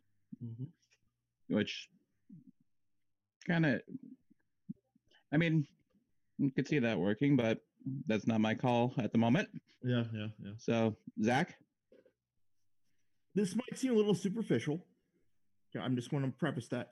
I want to take the name Ishmael because I like the idea of the tapes I'm talking about being his white whale. If that makes any sense. Take the tape, Ishmael. So they are his white whale. Like, call me Ishmael, Moby Dick. No. I thought you were supposed to take something from your game and put it in mine. Is that how that works? Yeah, I thought that's how it worked. That's what. Yeah, you take something from your game and put it into his. Oh, what I would take from mine is I'd actually. I think I would take the idea of multiple timelines being in there, like more than just the 20s. Okay. Sorry, I got that backwards. Yeah. No, I do wish the Ishmael thing was in mine just because I like that idea. I didn't know if you knew the I don't know why you called it Ishmael. I know. I called it Ishmael because it sounds like something that they would use back in that time. Look, I watched Castlevania series. There was a character I feel like there's an Ishmael here. There gotta be an Ishmael. No, Ishmael's a literary reference. Yeah, but there's this. I feel like some kid got named Ishmael. Come on. They did. I'm just saying, like, if it was in media, it's more than likely a reference to Moby Dick. True. All right. Anyway.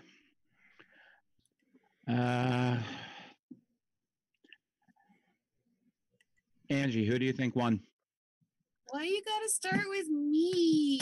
Because it's either one or the other, and both of you say that too, but the same thing every time. Yeah. I know.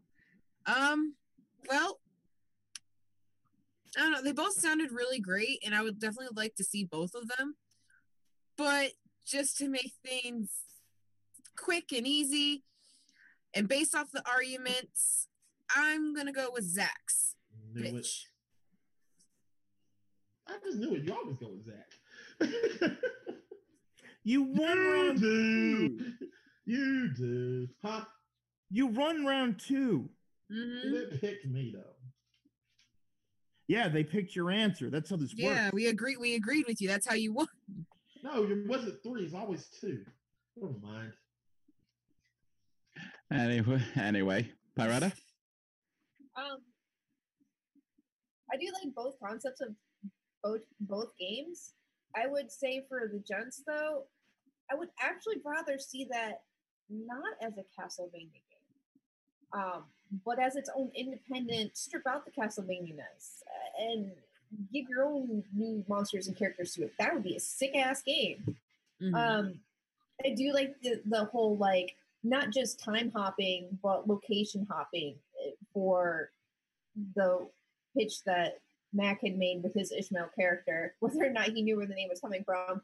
And actually, I really like that because I'm very much into literature and I was hoping that there might be more in there. But what draws me to Max is that emotional part. I like things that spark an emotion in me, whether it be something positive or something negative. Knowing that you've killed off the final Belmont, oh man, that would be sick to see at the end. So, I mean, that probably puts a lot of the diehard fans off, but I'm like, that kind of twist that's something as a gamer I live for. Something like that just I did not see coming. It's like I stepped off a curb and got whacked with a bus. Like, that's what I like. So I would give this one to Matt. Go from making it easy to making it hard. All right. Well, listening to both of the answers given,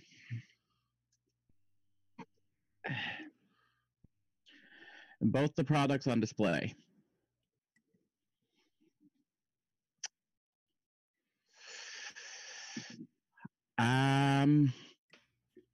I will say I'm sorry. Technically, you wouldn't be killing the final Belmont because Julius exists. That is true, but this is just my timeline. I'm sorry. True, but at the same time, yeah. At the same time, multiverse theory is a bitch. Yeah. Multiverse theories is a bitch. I will say though that technically, an emotional hit of that caliber has kind of been done, given the notion of, even though a lot of it's a mixed bag on whether people like it or hate it, Lords of Shadow. Point. Yep. Gabriel Belmont being Dracula. Yep. Yeah. That is something that, I mean, you already got the chance to play Dracula in Soma Cruz, but now you're saying that the Belmonts are linked to Dracula simply because Dracula is a Belmont? That story, that's the reason I heard that timeline so much. Why is Dracula Belmont? Blame the religious overtone. Yeah. And I will admit, this one is actually pretty difficult for me to choose because both sound very good. I mean, as I hear them, for what I'm hearing,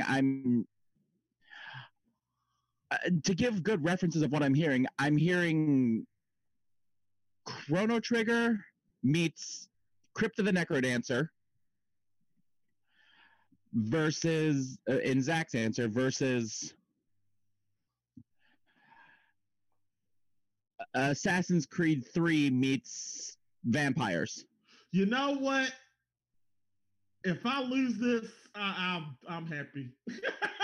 I love Assassin's Creed 3. Yes. Can I just say I'm happy that you know what Crypt of the Necrodancer is? I am happy that you acknowledge. Considering that I have Cadence of Hyrule on my Switch. I am just happy that you would reference Assassin's Creed. Well, I know people know what Cadence of Hyrule is, but I don't know how many people actually knew about Crypt of the Necrodancer, which is an awesome game. Look, I'm just happy that you acknowledge Assassin's Creed 3. It's a great game. and the reason I say that is because technically Civil War times still effectively use the same weaponry that we used at the Revolutionary War, so right. Technically there's not much difference.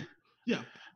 I mean, outside of the historical difference, but we're not getting into that. Okay, yeah.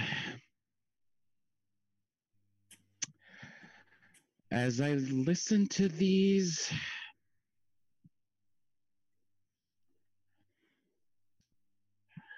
and I think about them,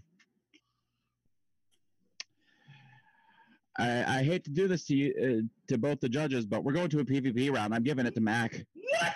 Oh my god! I didn't think I was gonna make it. No, I thought Zach's was a good game. I really wanted to play. No, I thought both of yours were a very good game, but on the same token, I want to. Zach, yours excels on the notion of time travel to each of the different Castlevania games. But on the same token, strictly limiting it to a Metroidvania game as well breaks how the original Castlevania games were going to work. Yeah. I guess to me, I think since each would be a different iteration of the castle, they'd each be different maps. That's how different maps, but it also did come down to gameplay mechanics and how well they'd mesh. Yeah. Well, Zach, So down to it again. Here we are again. Uh-huh. It always ends this way with us.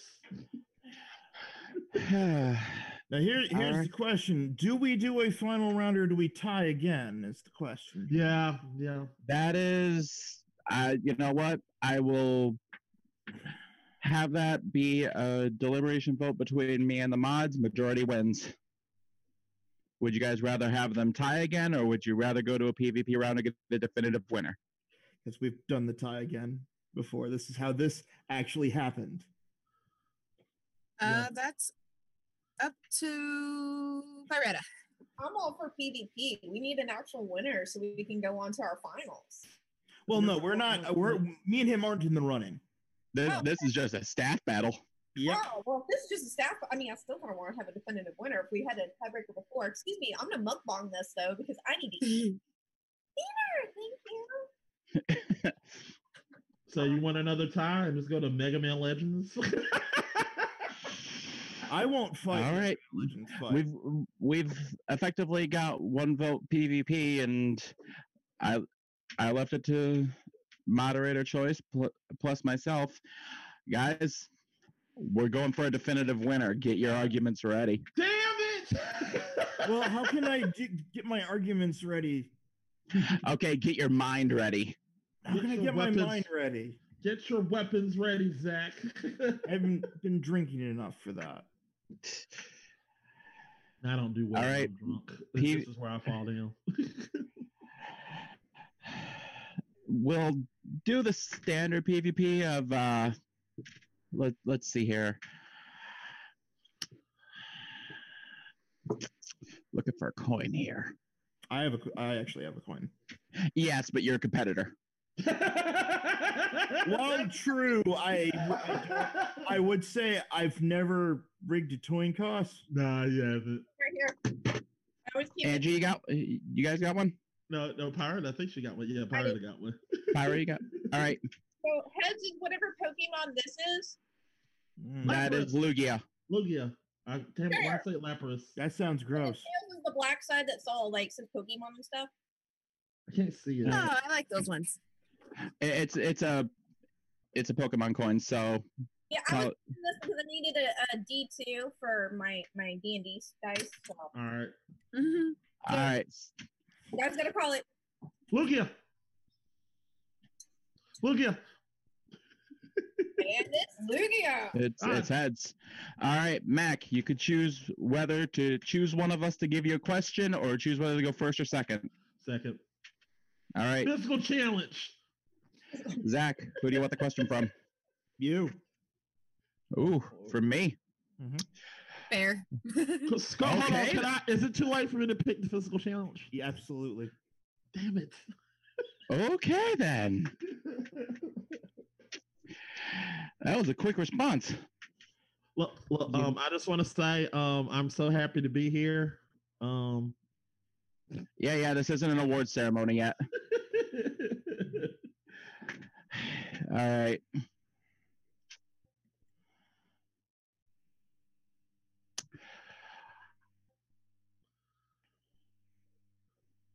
Pick a movie character.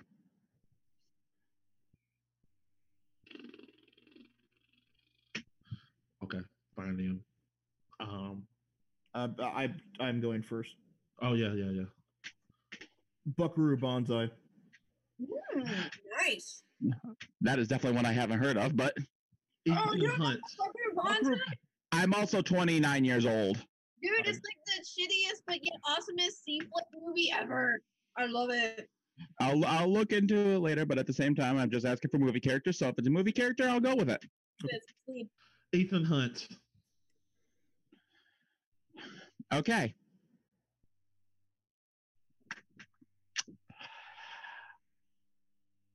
For your guys' question, explain how each of them would make a perfect Castlevania villain. Ah! Yes! Yes! This is awesome. This is so good. I'm loving it. Oh, I could explain this really good. All right. Now, do know I'm not asking for the castle design. I'm just asking how. If you want to include it, fine, but it's may or may not be included in judges' scoring. That I will leave to the judges. Okay. I'm asking how they would be a perfect villain, what their plan would be, and how they would choose to oppose their rival clan, the rivals that they are fighting against. So it would. So this is just Simon Belmont, just regular human, right? Yeah, we'll put them each as the role of Dracula for this one, but okay. But okay. they're in themselves their own characters. They're just taking Dracula's spot in this. All right. So Zach, you're going first. Buckaroo Banzai, I know you don't know him, but here's two things you need to know. One, he is a master martial artist, meaning he is incredibly physically adept and can beat pretty much anyone's ass. And two, he is a genius. The movie's called Buckaroo Banzai across the eighth dimension because he discovers the eighth dimension.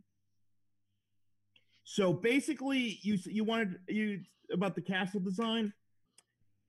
He could design a gigantic, technologically advanced castle, the likes of which, like, we can't perceive unless we perceive eight dimensions.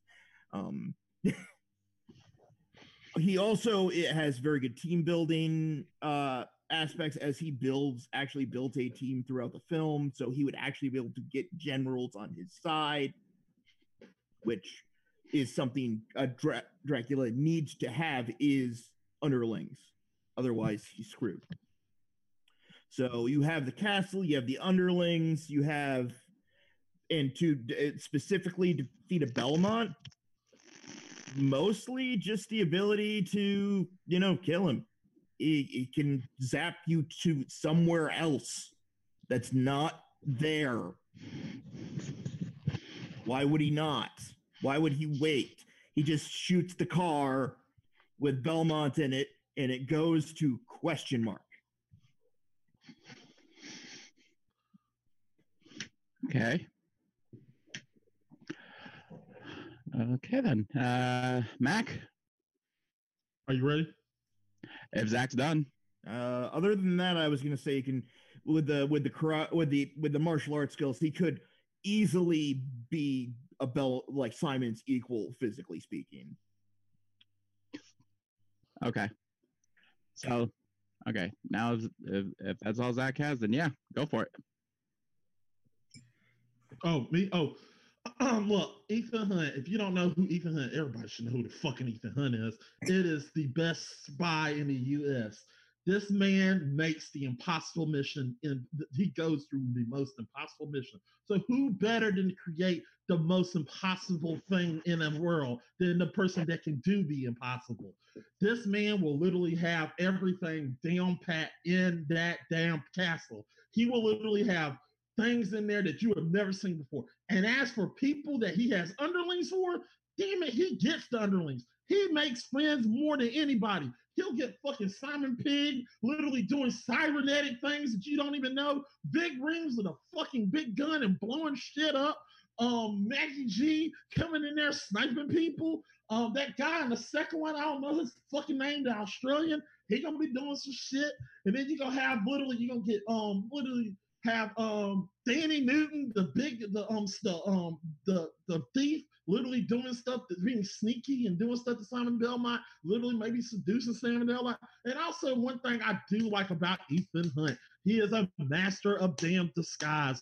He is very good. He can literally go into the castle, literally lure Simon Belmont into a trap, and literally pull. And that'd be funny. You literally get him in there, and Simon Belmont, it'd be in the game. If you played the game, and you literally see the trap, and you see just literally, you see that the guy said that they're smiling his friend, and he pulls out the mask, and it's Ethan Hunt. He's like, mission accomplished. This is fun. This is something interesting. I want to see this. I want to play this damn game.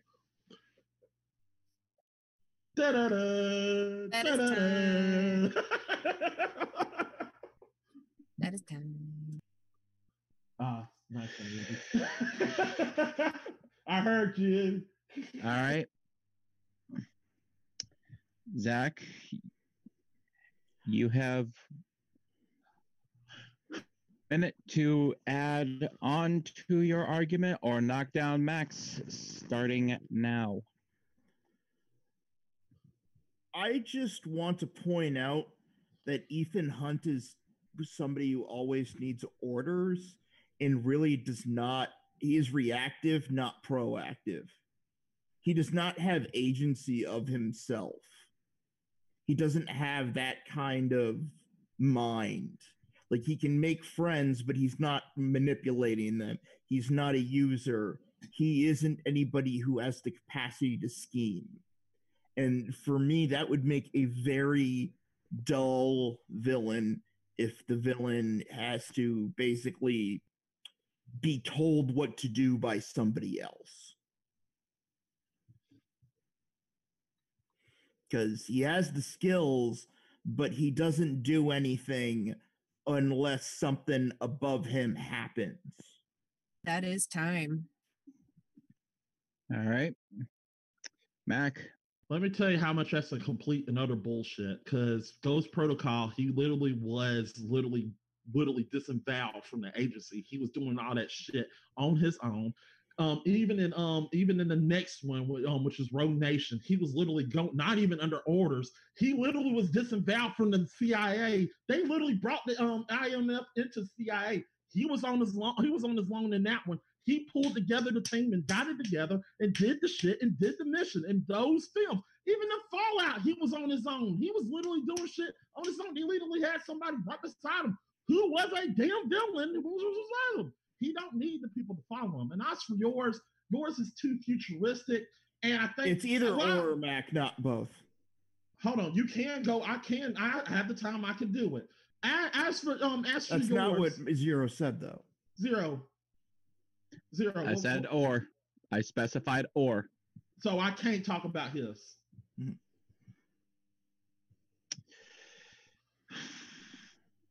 You're effectively stuck defending yourself. All right.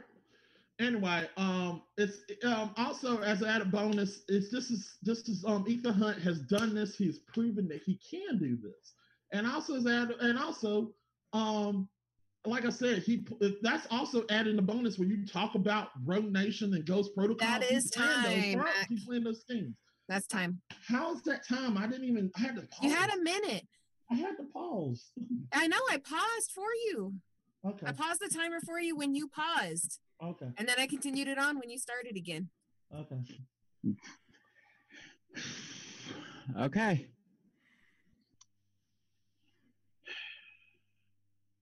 Pyretta, who do you think won?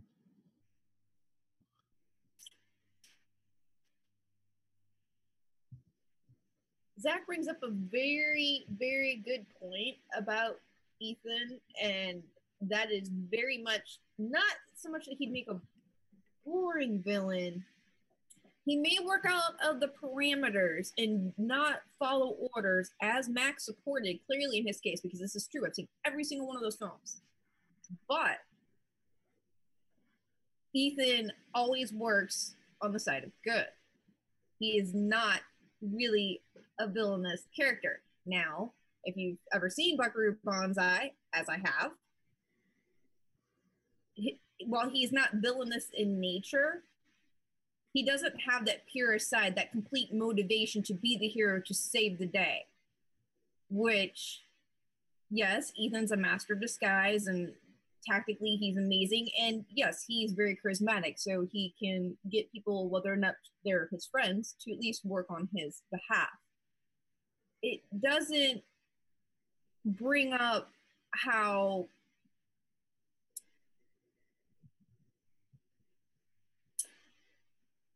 basically in the arguments, Ethan would need a lot more support from his underlings than you would be getting for Buckaroo Banzai with his mentor, Dr. I'm blanking, and the Hong Kong Cavaliers. Whereas he was definitely not just the leader, he wasn't necessarily supported, it was just they were kind of there and wanted to support him, not that he was like wooing them to be on his side and to work with him. Zach missed a key thing that would have absolutely made him the ultimate villain and thrown that completely and entirely undeniably into his favor. But bringing up about, Ethan would kind of be a lackluster villain, he is right, because no one wants to see him be the villain. Everybody's like, hey, if someone's gonna have to save me because I've been kidnapped, that's the motherfucker I want saving me. So I would give this one to Zach. All right, Angie? I have to agree with Pyretta. I'm going to give it to Zach as well. But the thing that just stuck with me the most is just the fact that Mac's character needs to be told what to do, where Zach's character doesn't really. I literally argued that he doesn't. He's always working on an outside. He might be. Watch Ghost Protocol. He did not need any help, man. Hey. Okay. The time for being at each other's throats with serrated daggers is over. Mine wasn't serrated. It was covered in poison. Either way, it was a dagger. I do not deny so,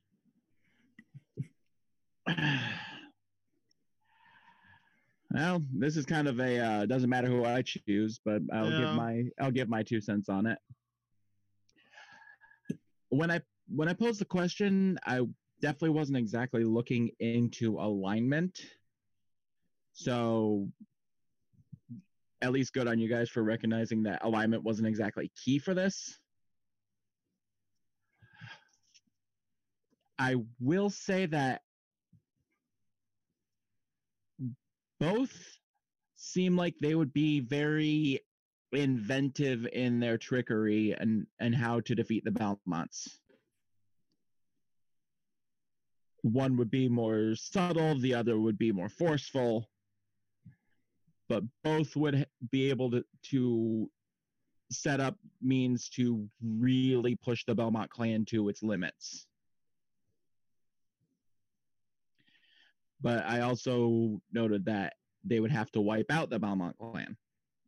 And there's no better way to wipe out the Belmont clan than making them cease to exist. Good point.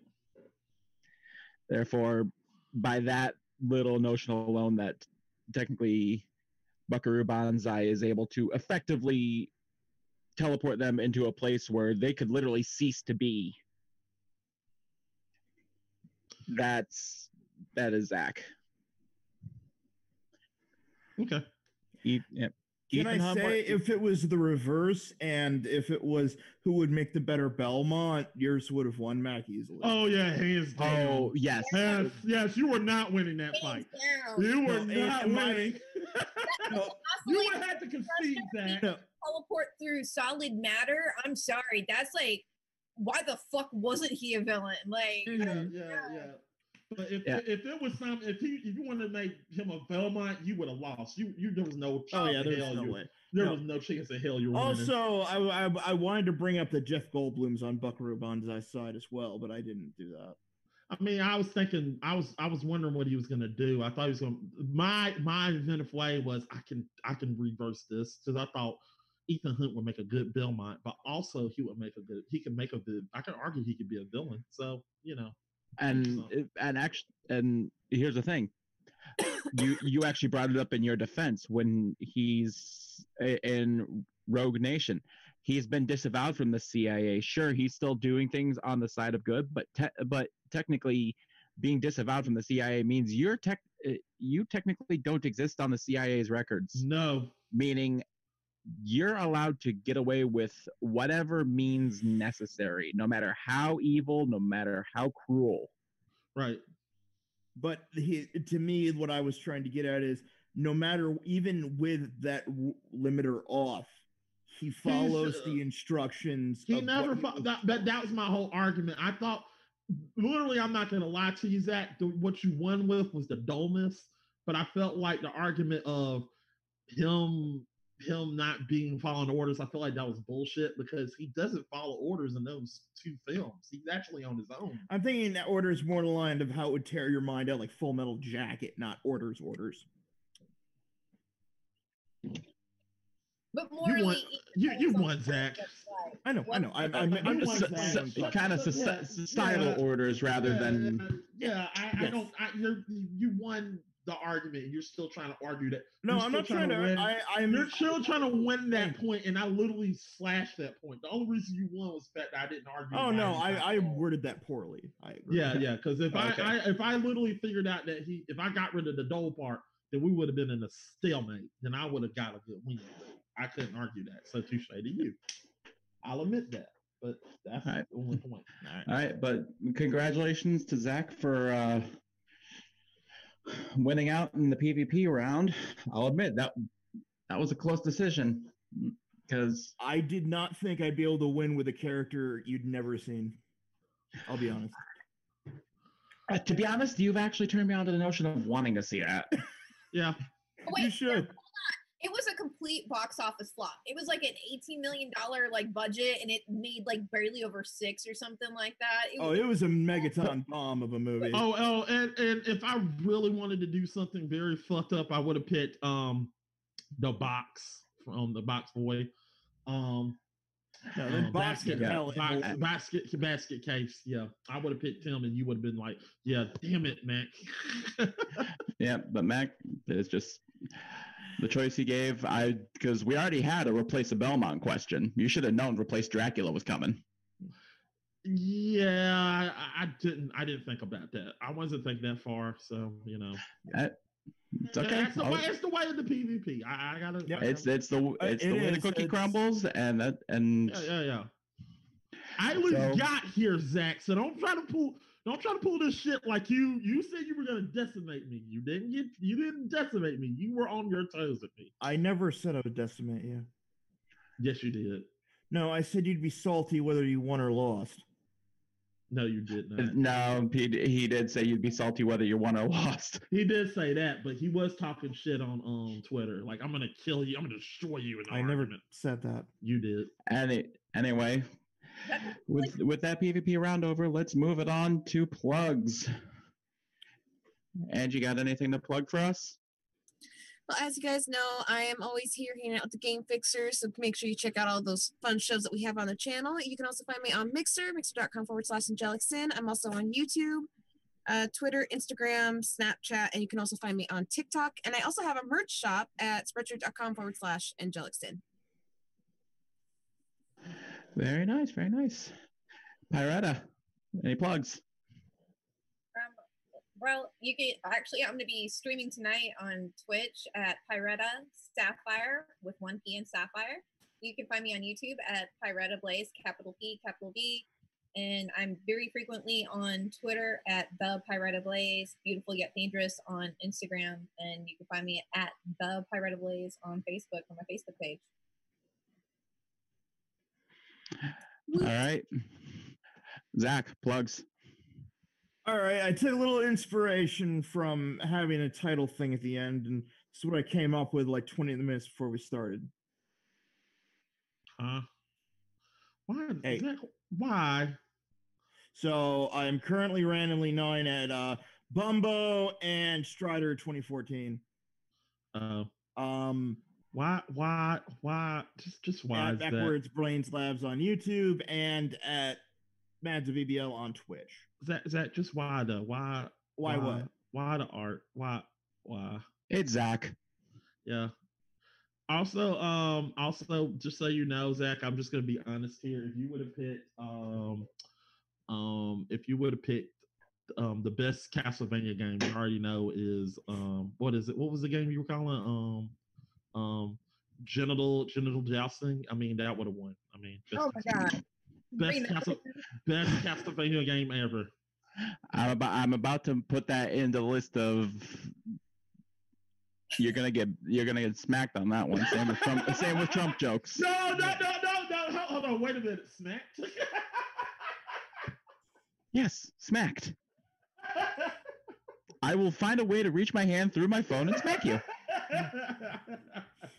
Send him a GIF of somebody smacking somebody else. That's what I usually do.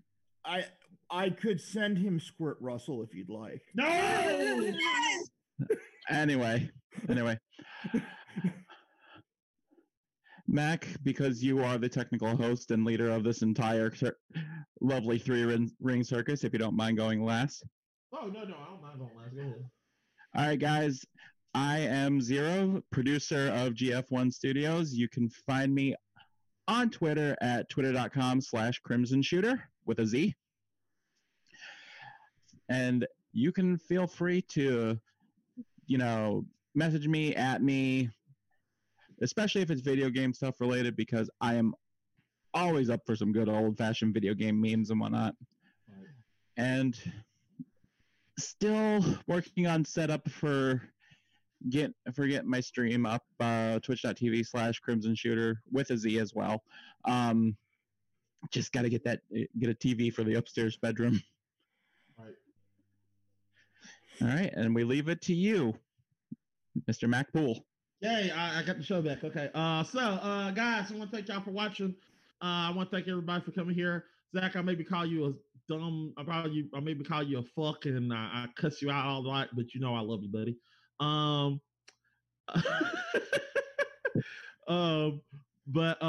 Congratulations, Zach. And also, I know a lot of people think I'm sounding a little salty on us. Guys, I'm just being honest here. It's an act.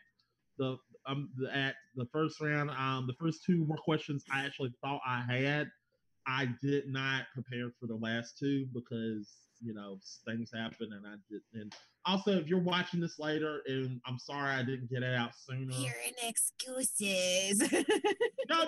No. Seriously, Monday I had. Huh? No. Monday we had that tornado, and I really hadn't had any sleep since. Okay, well that's understandable. I have not had. I literally hadn't gotten a night rest for an entire week. So, apologize not for getting the link out sooner. So I apologize for that. That's my fault, and I should have got it after the day. But like I said, I've been mercilessly, and actually, in all honesty, I almost didn't want to do this episode because of things happening. But I'm glad I did it because we need things to get back to normal, people, and this is normal for me, and I needed to do this. So I want to thank y'all for being with us and coming on here and spending time with us and through this crucial time. Make sure you wash your hands, and also I want to thank y'all for we got a shop. Angie, where's the shop at? Because I didn't have it the last time. Spreadshirt.com/game fix. Wait, hold on. Let me double check that. No, shop.spreadshirt.com/GF1-shop. Gotcha. So if you heard that, people, go to that shop now. Go shop now. Shop now. I think they get it, Mac. Okay. They get it. They should get it.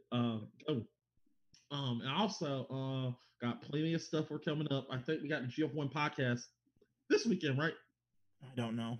Okay. Well, we got the GF1 podcast coming up. We got the GF1 podcast coming right up, so get ready for that. If you like us getting raw and sorry that didn't come out right. If you like us acting crazy, yeah, it is this week. So this Saturday, make sure you go watch GF1 podcast. Come see me, Zach, and Pyretta, and possibly a guest. Talk about random stuff and shit. And you're not going to talk about that. We'll talk about that on the podcast. I mean, I talked about shit last time. Yeah, we did. Shit. Little shit. Anyway, And if you like to talk about Game of Thrones stuff, and you know what I'm talking about, Then talk to somebody go else. watch the GF1 podcast. Angie's ready to kill us. No, I'm not. Ah, damn it, Zach. What's that? Just making sure people know what it looks like. Oh, okay. Yes, and the Hong Kong Cavaliers. Oh my gosh. And that is Jeff Goldblum in a cowboy outfit. Oh, No, Awesome. it's never really explained. Okay. I was wondering. I was about to Also, ask that John question. Lithgow is hilarious. yes. Of course, it's John Lithgow. Well, yeah, Alright. but he's also been he wasn't funny in Dexter. But is Dexter supposed to be funny? Surprise, Exactly. motherfucker. True. But anyway, so I want to thank y'all for doing that. Thank y'all. So go watch that show. We got that coming on this weekend, and come back next Monday, where I will be back in the fighter's chair, where I'm gonna literally just leave it to Angie and Pyretta who wants to judge that fight. So it's gonna be me and Eric going at it 1-on-1, mano a mano, Mac versus Eric 3. This is the third round between me and Eric. Remind you people, talk your shit. Eric has not beaten me. Never, ever beaten me. I am undefeated against him. So, Eric, you must, if you want if I am 3-0 against you, if you want the daggone face me, come on. This is your demon. You gotta fight your demons. Come for me. Anyway, so Mac versus Eric 3 is coming up. And also, am I forgetting something? Yes, you're forgetting to thank our now 5,000 subscribers. Woo! Milestone. Thank you, everyone that subscribed. Yes, thank you. Oh my God, we got 5,000 subscribers. Shit. Right? That's amazing. We got, no, I'm serious, guys. I already cried last night. 5,000 subscribers. That is fucking amazing. I have halfway to we just celebrated 3K Saturday. Okay, and now Eric is fully aware of the mad shit you were talking him. What? Moving on. Yeah, moving on. Anyway, I want to thank y'all for getting us to 5,000. We're literally, I want to say, 200 subscribers away from 6,000. So we are so close to 6,000. I think we'll talk about what we're gonna do for the next for the 5,000 subs. We'll talk about that probably off air. And also, I'll also remember 10K. We're gonna do something drunk. We agreed upon this. Oh Lord. We're doing something. I'm not drinking until I see everybody else drinking.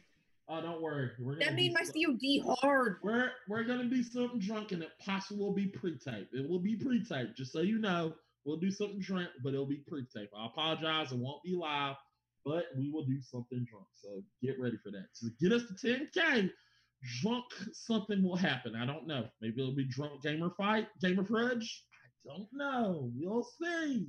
But we're gonna have something that will have to do with drunk. I don't know, but we're gonna pre-tape it, so it'll be fun. But anyway, I want to thank y'all for watching. Please like, share, subscribe.